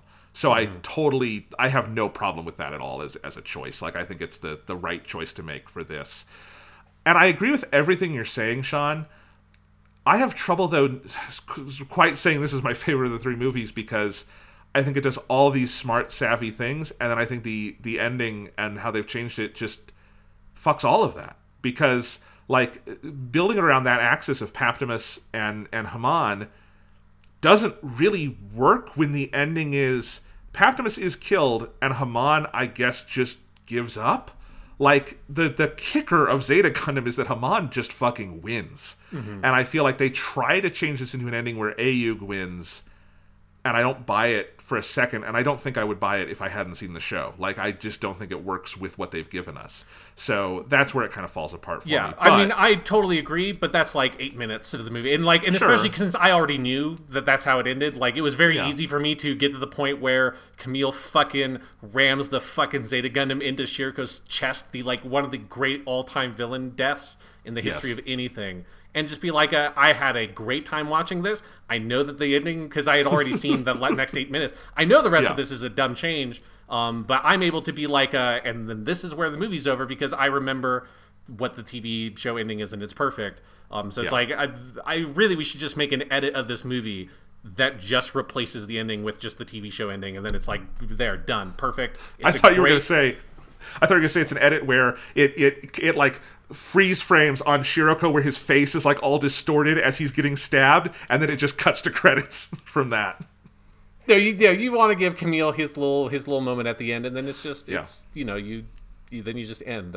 So I agree that the ending decision is really dumb, but the journey along the way, this just is to me the most these movies feel like Zeta Gundam. It feels like it gets the tone, it gets the feeling, it gets the mushiness of Zeta in a way that the other two movies, that stuff ends up getting cut out because all the human drama and the tenseness of the story of Zeta feels like it gets kind of washed away by the really heightened plot pace that they have to go for. Whereas here, it is in many ways, I do think this is an improvement on elements that you have here in this section of the TV show, which this is the only time in any of these three movies that I think that happens. Whereas I think there are moments throughout, like if you go with the original Mobile Suit Gundam trilogy of movies, I think there are several sequences in those movies that do it better than the TV show. It's through all three. There's ones where they do it worse too, but there's plenty in all three movies. You could list lots of examples. Yeah, and I don't think movie 1 or 2 have anything that feels to me like it is a better version of that stuff. Like the ending of movie 1 has like, that's a cool different version of the scene where Char and Amuro see each other, but that scene is also like incredible in the original, and like I don't know if I would say the new version is better. Here, like I think pushing Haman and pushing Shiroko up to the front and kind of like pulling a lot of the other stuff aside and just getting that, what is like mostly what this movie is like about the last 8 episodes of Zeta, just like fucking shot into your goddamn heart, and that's it. Like with all the Rizumia stuff just cut out, and it fucking rules. Yeah, and I think, as you say, Camille, I think, comes forward better. And yeah, I mean, that they kind of recast the main trio in this movie as Camille, Haman, and Poptimus, and then Char becomes kind of like the supporting character of those three, which is, they're much more equal in the TV show. But I also think Camille gets a little diluted down the home stretch because of that. So yeah, it's overall, I would still say the TV show is the better version, but but you're right. I mean, there are some absolute, like, very savvy things they do here that do feel like improvements, and it is the one that by far works on its own terms as a movie the most, because it's just, you start with Haman and you are off to the races. I think the only like super awkward cut, honestly, is going from them escaping Haman to then going back to Haman. It has to happen so fast because of its movie form that's a little whiplashy. But you still get the great, scenes of Shuichi Ikeda having to like voice a like repentant Char trying to get Haman on his side and all of that. It's very good, and just, I think, like, it's not that they've added Haman Karn stuff, but I think, she is not the most important character here in the show because it's mostly set up for her in Double Zeta. But, like, pulling all of her scenes out and putting them in one movie and, like, just getting this 90-minute injection of Haman Karn is really fucking great. It's awesome. Yeah, I just enjoyed the viewing experience of this movie a lot. Yeah. And a lot of it is just because it's like, the fucking ending of Zeta Gundam is so unbelievably good. Like, yes. And not just like the ending, like the whole build up, the way that everything just sort of breaks to pieces in this sort of stalemate that the different factions are in, and it's just this messy fucking fucked up war where everyone just dies left and right. It's like, and like people betray the whatever side they're on, like people are manipulating, like all that stuff just comes across really well in the movie. And it just, the ending of Zeta fucking rules, I guess. I had the exact same reaction, Sean, and I think, they do most of the final 2 episodes, like, kind of like the original Gundam movies do. Like, most of that is in here, and it is so good. Like, I realized, because it's about halfway through the movie, you enter the climax, and I realized where we were, and I'm like, oh my god, they're doing it. They're doing all of it, and it is so fucking great. Yeah, it is just such a triumphant achievement. And honestly, like, that home stretch until the epilogue has like the least new animation, because it's like, Zeta's perfect. Yeah. What do you do with it? Yeah, you don't need it, because it's also, here is where I think like the original Zeta, those last 2 episodes, like they're just like directorial choices they make where they just like go very extreme aesthetically in a way the show had not done. So you have like the scene where Camille and Haman have their like psychic face off, and just everything just gets washed in this like red light, and they're like the black lines of the characters' faces and stuff just get incredibly exaggerated. And like, I had kind of forgotten just how stylized some of that stuff is. Or when Paptimus gets killed and his character just completely distorts. And it's just something that like Zeta never is like that up to that point. Yeah. It never like pushes like the design off model for like aesthetic purposes. It's only because they didn't have budget and like, we're not going to redo this cut, let's just let it in there. That's the only reason anything would be off model in the original show. Here they're pushing things because everything has been pushed to this extreme limit of like human emotion, as like the boundaries of reality fucking fall apart because people are having these psychic visions and coming together and breaking apart in that way. So yeah, like there are really notable sequences in Zeta Gundam here that are like some of the most iconic scenes, like the theater scene, Haman and Camille facing off, Camille and Patmos's last battle, that they do almost no new animation for, just because you couldn't improve on it. So like, why spend the money doing the redoing that animation when it just is fucking perfect? You don't need to do anything. It would look worse in many ways because you couldn't convey, I think, the same aesthetic style with the modern animation as what Zeta Gundam did as a TV show in 1985. Yes. No, you're absolutely right. I also just want to, again, give a shout-out to the musical score. Like, oh, God, yeah. The Shigeki Saigusa score for Zeta, and then Double Zeta and Char's Counterattack, they are all phenomenal. It's a great era of Gundam music. And, like, the music in Zeta is such a flex because it is so big and cinematic and, like, sweeping. And it is just like, you take those tracks, and they didn't re-record them. You just put some of those verbatim tracks in this movie, and it fits perfectly because it's movie music. It's so good. And I think the new compositions he's done for this are also fantastic. But it's just, man, because they also hold off in the movie trilogy on using a couple of those key cues that are used a bunch of times in the show, but they hold off on letting them use where they were originally used in the closing episodes for those moments because, it's just too good to pass up, you know? Yeah, it's definitely a thing where, like, it being a movie and by virtue of that, it's not like reusing the same tracks over and over again the way the TV show does. It makes the music feel so fresh because it's just like it is one of the best ways, I think, to enjoy the Zeta Gundam soundtrack is to watch these movies, just because it like, you get this really great, you know, action and all of that with the music, and you're not repeating the same like handful of battle themes because it is using the full like breadth of that soundtrack for 3 90-minute movies, rather than across a 50-episode TV show. You're going to hear like, oh yeah, this is like the battle theme we had 2 episodes ago, and then 3 episodes before that, and so on and so forth, where it kind of dilutes the like impact of hearing the music. Here it's just like, I was constantly being like, oh fuck yes, the music in Zeta Gundam, it fucking rules. It's so good. All this shit is so good. It's just the ending of Zeta Gundam. Fuck, it is great. Great. Before we move on to the ending of the movies, I did want to shout out just one other like actor thing. I think Bin Shimada as Paptimus, I think he's even better in the movies. I agree. He is so good, and like he's another one who was like a young actor, kind of new in '85, and by 2005, he carries more weight into the booth. And Paptimus, like to the point where I was checking, like, was this recast? Like, I don't remember Paptimus like striking me vocally this much, but he was like, when he's on screen, you're paying attention. It's a really good performance. Yeah, I agree. Like, I really love all the work he does as Shiroko in the original show, but yeah, it definitely a combination of like most, if not all of his, like, I mean, all of his major scenes and even some like his less major scenes like make the cut in this movie. And then yeah, that coupled, like that focus on Shiroko combined with his additional experience as an actor, yeah, I think this is like the best that character is in this movie. Yeah, so great stuff. Less great stuff. So I knew what was coming with the ending. I knew that like Camille did not psychologically die. I knew that it was a happier ending, but I guess I kind of assumed that Tomino would have put more work into it. That like something would have like. And I think where the warning flashes started like ringing for me, Sean, is Katz dies, and then Rekoa dies, and then Emma dies, and like everyone who dies, and I'm like, how do you do any of this and not do the ending where Camille psychologically dies? Like, I think the scene that was the most powerful for me in this was I don't think I said it on the show at the time, but like having seen so much Gundam now, I will firmly say Emma Sheen's death is my favorite death in Gundam. I think her and Camille like have such a great kind of casual relationship over the course of that show, because they are like, it's like a brothers in arms relationship. They are not lovers, but they are real friends who have been like a friendship forged in battle together.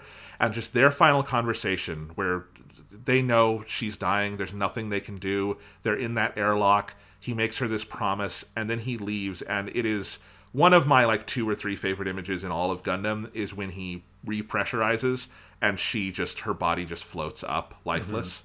Amazing. And they keep all that in the movie because it's phenomenal. The problem is, if you keep that in the movie, he has to have his fate. Because the setup of that scene is I'm going to take on all this pain, and symbolically, I'm not coming back from this. Like, it's really fucking clear that Camille walks out of that airlock knowing he is not surviving this intact. That's just, that is the subtext of that scene, and that is the sadness of it. And so if your ending is, every inch of it is the same, except Paptimus doesn't have his final line about cursing Camille, and then Camille goes, I'll just get a new helmet. It's so jarring. It's more jarring than any cut between old and new animation in these three movies. It is so jarring. Yeah, no, you're 100% right. Like this is something that like I went through like 2 years ago. So like for me, it's just like this fact I've known for a long time of, man, the fucking ending to that movie. I mean, it's one of the reasons why I never, I think, watched the movies through as movies is like I just knew that ending sucked. Because and actually I was kind of surprised watching it through all the way that I didn't think there'd be enough context to be able to justify it because I knew that the characters died and stuff. Because enough of that is reanimated that because Enema's death is reanimated, even if they do like the same sort of general direction on it. Right. And so it's like I knew that they didn't like change that. All those people still die. I was like, there's just you can't make this ending work. It just doesn't.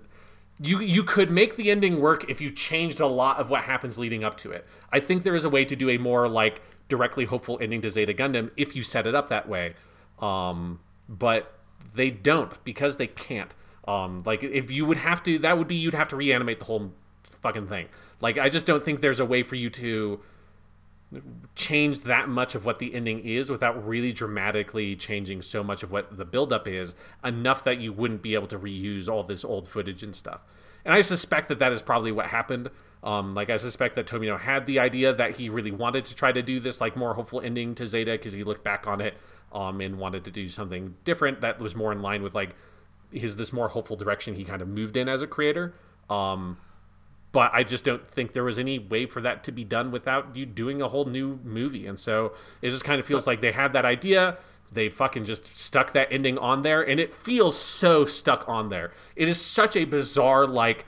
Because again, almost the entire fight between Paptimus and Camille is just the footage from the original show, including the fucking ramming the goddamn Wave Rider into his goddamn chest. And so you go from that to all of a sudden Camille being like, oh, that was crazy. Man, I gotta get a new helmet. Anyways, looks like we won. And then you have this, like, epilogue where you get, like, a couple of scenes of the white-based people on Earth who are also... And that's where you get also, like, a weird whiplash where they're like, oh, I wonder if Katz is doing okay. And you're like, no, he died. He's dead. He's dead with his ghost girlfriend up in space. Like, you're never seeing Katz anymore, Frau. Sorry. It's like... Yeah, there's, like, just something very weird to that where it wants to have this sort of more happy ending, and yet... it's still 99% of it is just the ending to Zeta Gundam, which is dark as shit. It's also like, even with the problem of everything else is there, it's just kind of an artless version of this. Mm-hmm. It's literally like, it's all old footage through his helmet breaking, the visor and all of that.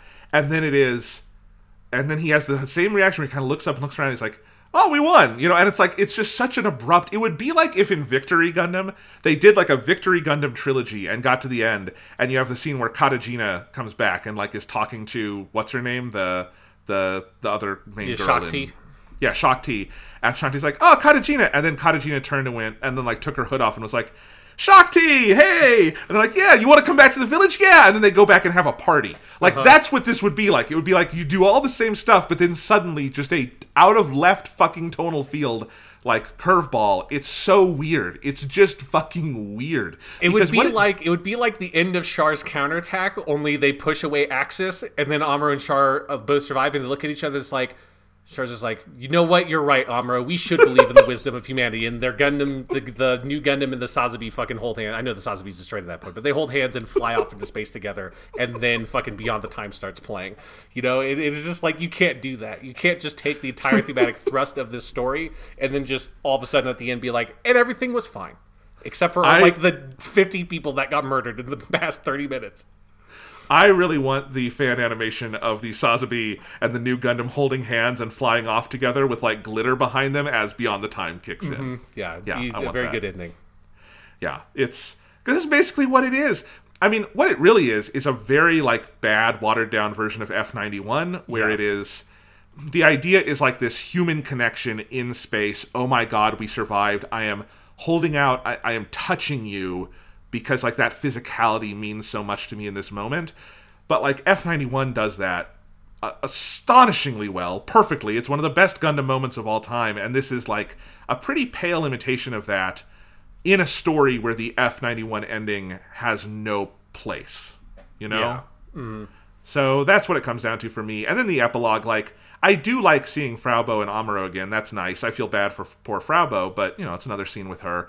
The Haman Karn stuff is just utterly baffling. I really don't know how to read any of that. Like, because also, like, I feel like this version leans in heavier on the idea that that's not actually Mina Wasabi, which is, like, intimated in Double Zeta.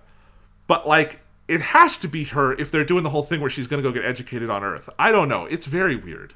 Yeah, the Haman, I'm with you. Like, I don't really understand what the purpose of the Haman stuff is there. Like, it doesn't... Because it's, like... And this became, like, a little bit of, like, a... Controversy is too strong a word. But, like, it became a discussion in the Gundam fandom after these movies came out of where Double Zeta can't happen with the changes to this ending, right? Because, like, Haman is not victorious, so there's nobody for, like, Judo to fight against. There's no reason for the Argama to end up at Shangri-La and pick up Judo. Like, you know, even if there was some reason, Camille is fine and he can just pilot the fucking Double Zeta Gundam if he wanted to. And so it became a, like, what's canon now? Like, is there, like, a new canon going forward? And then ultimately, like, nothing pays attention to it. I think there's, like, one manga spin-off that, like, does stuff that's, like, vaguely references the movie version of the ending, but other than that, like, everything has just been like, no, it's just the TV show's the TV show. Because if Double Zeta doesn't happen, then, you know, fucking Char's counterattack doesn't happen. Like, Char has no reason to be the Char in Char's counterattack if fucking Camille is totally fine over there. You feel like he would just go, like, hang out with Camille and, like, kind of relieve some stress, and it would, like, the hopefulness of it means it doesn't feel like there's room for Char to have this, like, apocalyptic attitude of everything must burn down or humanity is doomed because we are, like, chained to this planet. Exactly. So, yeah. And that's also what confuses me is they don't resolve Char. There's no, like, because it's the original Zeta has the ending where the Hyakushiki floats by and it's like an intimation Char survived. That's not in here. Did I miss it? There's nothing else with Char. I wasn't paying super close attention to when the ending credits played, so they might have had that shot in there, but I was paying close attention to the ending credits. I just wondered if there was an Easter egg somewhere else I missed, because they just don't do anything with them, and I thought that was very weird. You know, maybe Char died. Yeah, maybe they just blew up Char. Yeah. Oh well. So maybe this is like a super happy version where Char's counterattack does no Double Zeta, no Char's counterattack. This is the end, which actually makes me sad because those are two really good things. Yeah, and then you just need, like, the Earth Federation, like, president of the Earth Federation to, like, drive up to Camille and be like, you know what? We should believe in you, youth, and here we give you, like, the keys to the kingdom. Basically, you can run the world now, Camille, and, like, you and your friends, and everything is perfect. Except all your friends are dead. Yeah. Except for Katz is dead. Sorry. Except for Kat, yeah. And Emma and Rekoa and everyone you've cared about in the course of this show, except Fa, who you haven't cared about very well. I mean, okay, here's one thing I do love about the ending, and we have to talk about this. This was the final role of Hirotaka Suzuoki. This is the last time he played Captain Bright. This movie came out in March, and he died in August of 2006 of lung cancer. Mm-hmm. I do think there are a couple of moments where you can hear a little vocal strain in his voice. But overall, it's the same great Hirotaka Suzuoki performance you get every time. And the final lines in a new translation are, they are listening to Fa and Camille, like, celebrating outside, the people on the Argama. And one of them offers it up to Bright, like, do you need to hear this? And he says, I can figure out for myself what they're talking about. Who wants to listen to childish nonsense? And that's the end of the movie. And I feel like it's probably impossible that they planned that as a send-off for Suzuoki and Captain Bright. You could not write a better send-off for Suzuoki's performance as Captain Bright than that line about childish nonsense. Yeah. It's beautiful and perfect. Yeah, I do love that moment. Yeah, it's very good, and it definitely is like it feels like the Bright you get in Double Zeta, right? Where he has that, like, twinkle in his eye as he says it, because he's like, he now fully believes in the generation to come. Because that is, like, one of the things about the ending. Like, I think it's like the ending is totally inappropriate for the story that they told, but like that whole scene of the crew of the Argama like listening in, and the one dude, the comms dude, like doing impressions of their voices as he's hearing them, like I think that scene fucking is great. It just doesn't fit into this movie. In any way. That's a good way to put it. Yeah. This was the last time Hirotaka Suzuoki would be in Gundam. This is also the last time Daisuke Gori would be in Gundam. He is not huge in Gundam, but he does play... he's Basque Ohm, right? He's Basque Ohm, but he's Dozle Zabi in Gundam, the TV show. In the movies, I don't know why, but in the movies it's Tesho Genda. Tesho Genda is also wonderful. They're both very good versions of Dozle Zabi, but he was Dozle in the original Gundam. And then he's Basque Ohm in Zeta, and he returns as Basque Ohm here. He's really good in these three movies. Like, I feel like Basque Ohm gets just also like foregrounded a little bit more, and there's some new scenes with Basque Ohm, and I mean, Daisuke Gori, I've probably talked about him on the show before. If you don't know, Daisuke Gori is just like one of my favorite actors of all time, voice or otherwise, and not a day goes by I am not sad that he is no longer with us. It breaks my fucking heart. He was a tremendous actor, and he died a couple years after this movie, but this would have been the last Gundam thing he did, other than maybe a video game if Basque Ohm was in a video game. But yeah, so kind of melancholy in that sense. There's a couple actors in this that are no longer with us. Yeah. I'm trying to other stuff about the ending.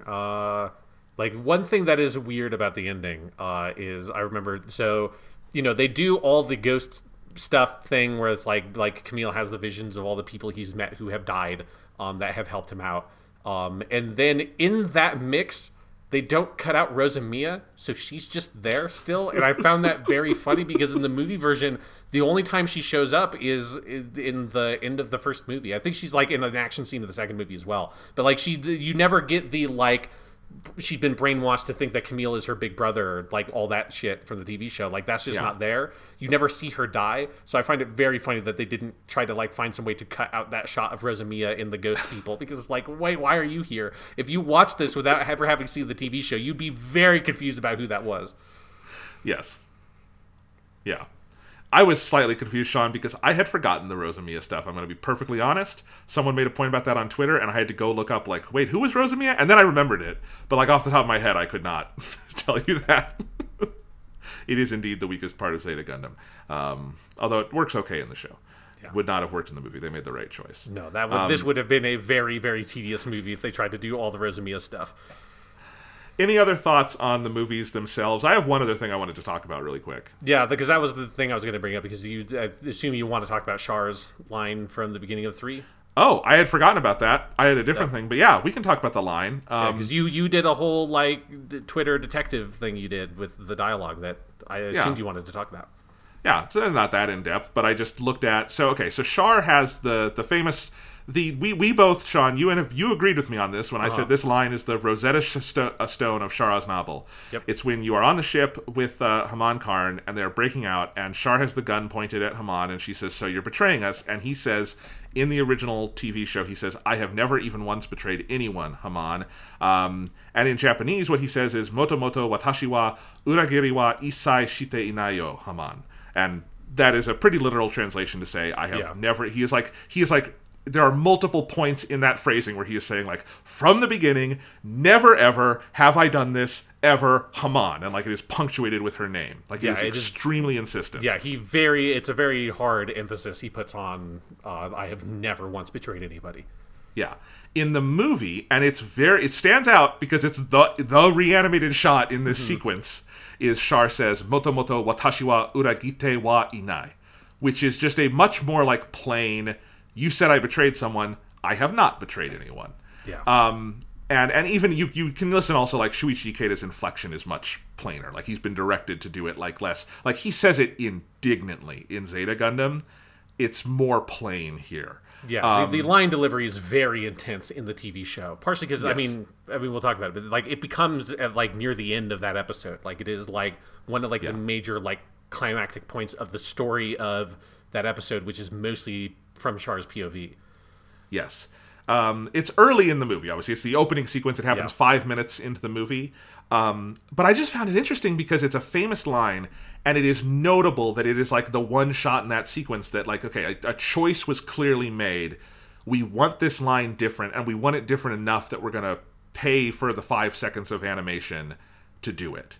And I just find it interesting. I don't know. I can't quite square the circle of why Tomino chose to do that.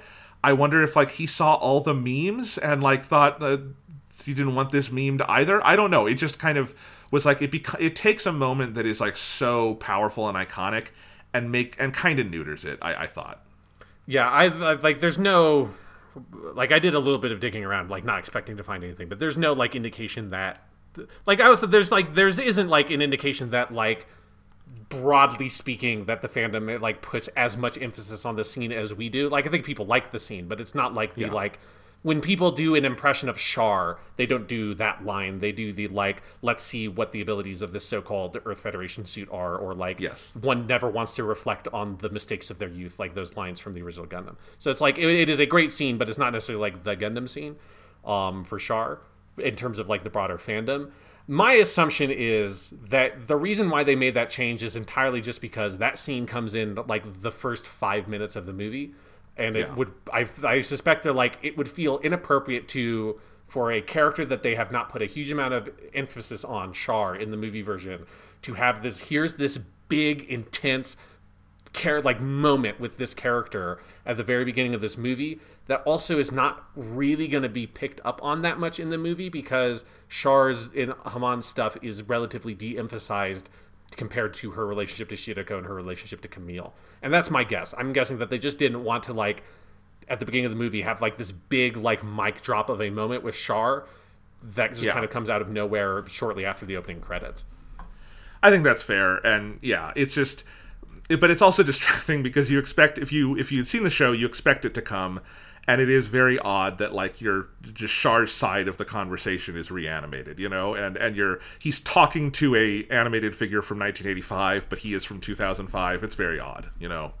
Yeah, no, I agree. It's a weird moment. Like, it was one I was, like, waiting for, and then he said it, and I was like, oh, that's not what it is. Because it's like, I didn't look up what the line of dialogue was, but I'm like, I'm pretty sure that he's, like, said a lot more in, like, it was like, it's because it's also, like, the animation. Like, if you look back at, like, that scene in the original TV show, like, he's got this fucking scowl on his face where you see the man underneath all of that just, like, has this intense conviction about the way he understands himself that comes through there.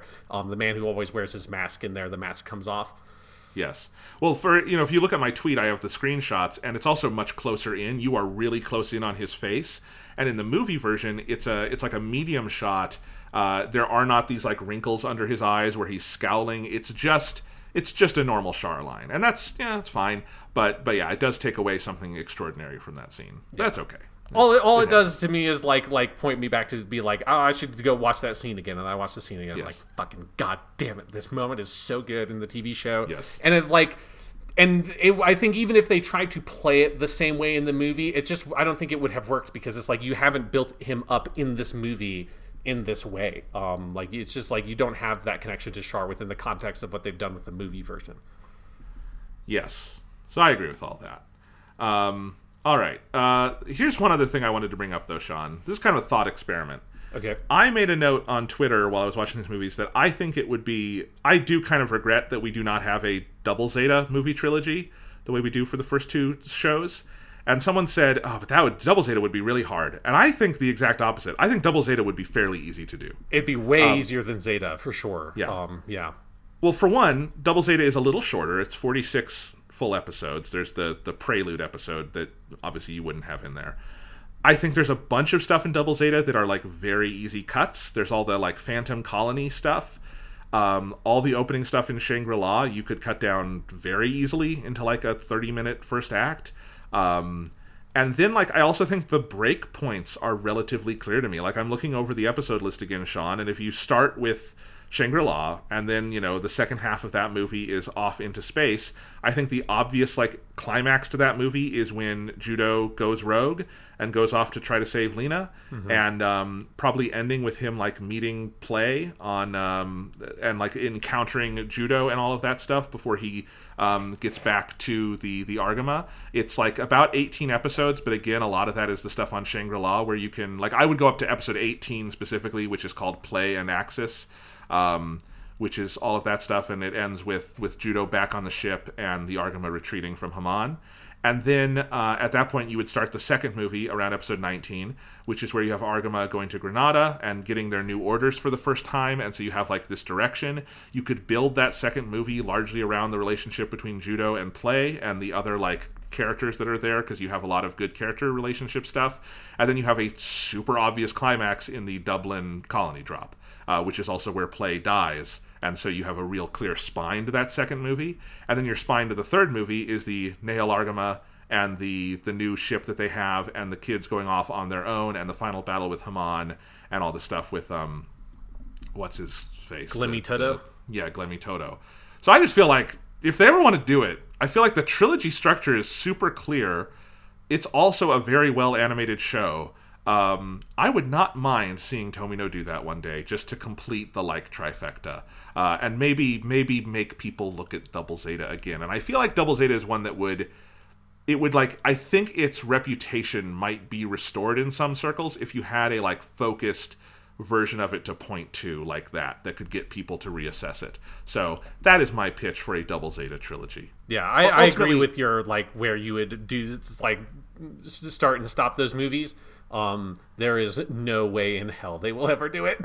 That's no. It's just partially I feel like, regardless of the fact that Double Zeta is not held up to that as high of regard as Zeta, you just don't do.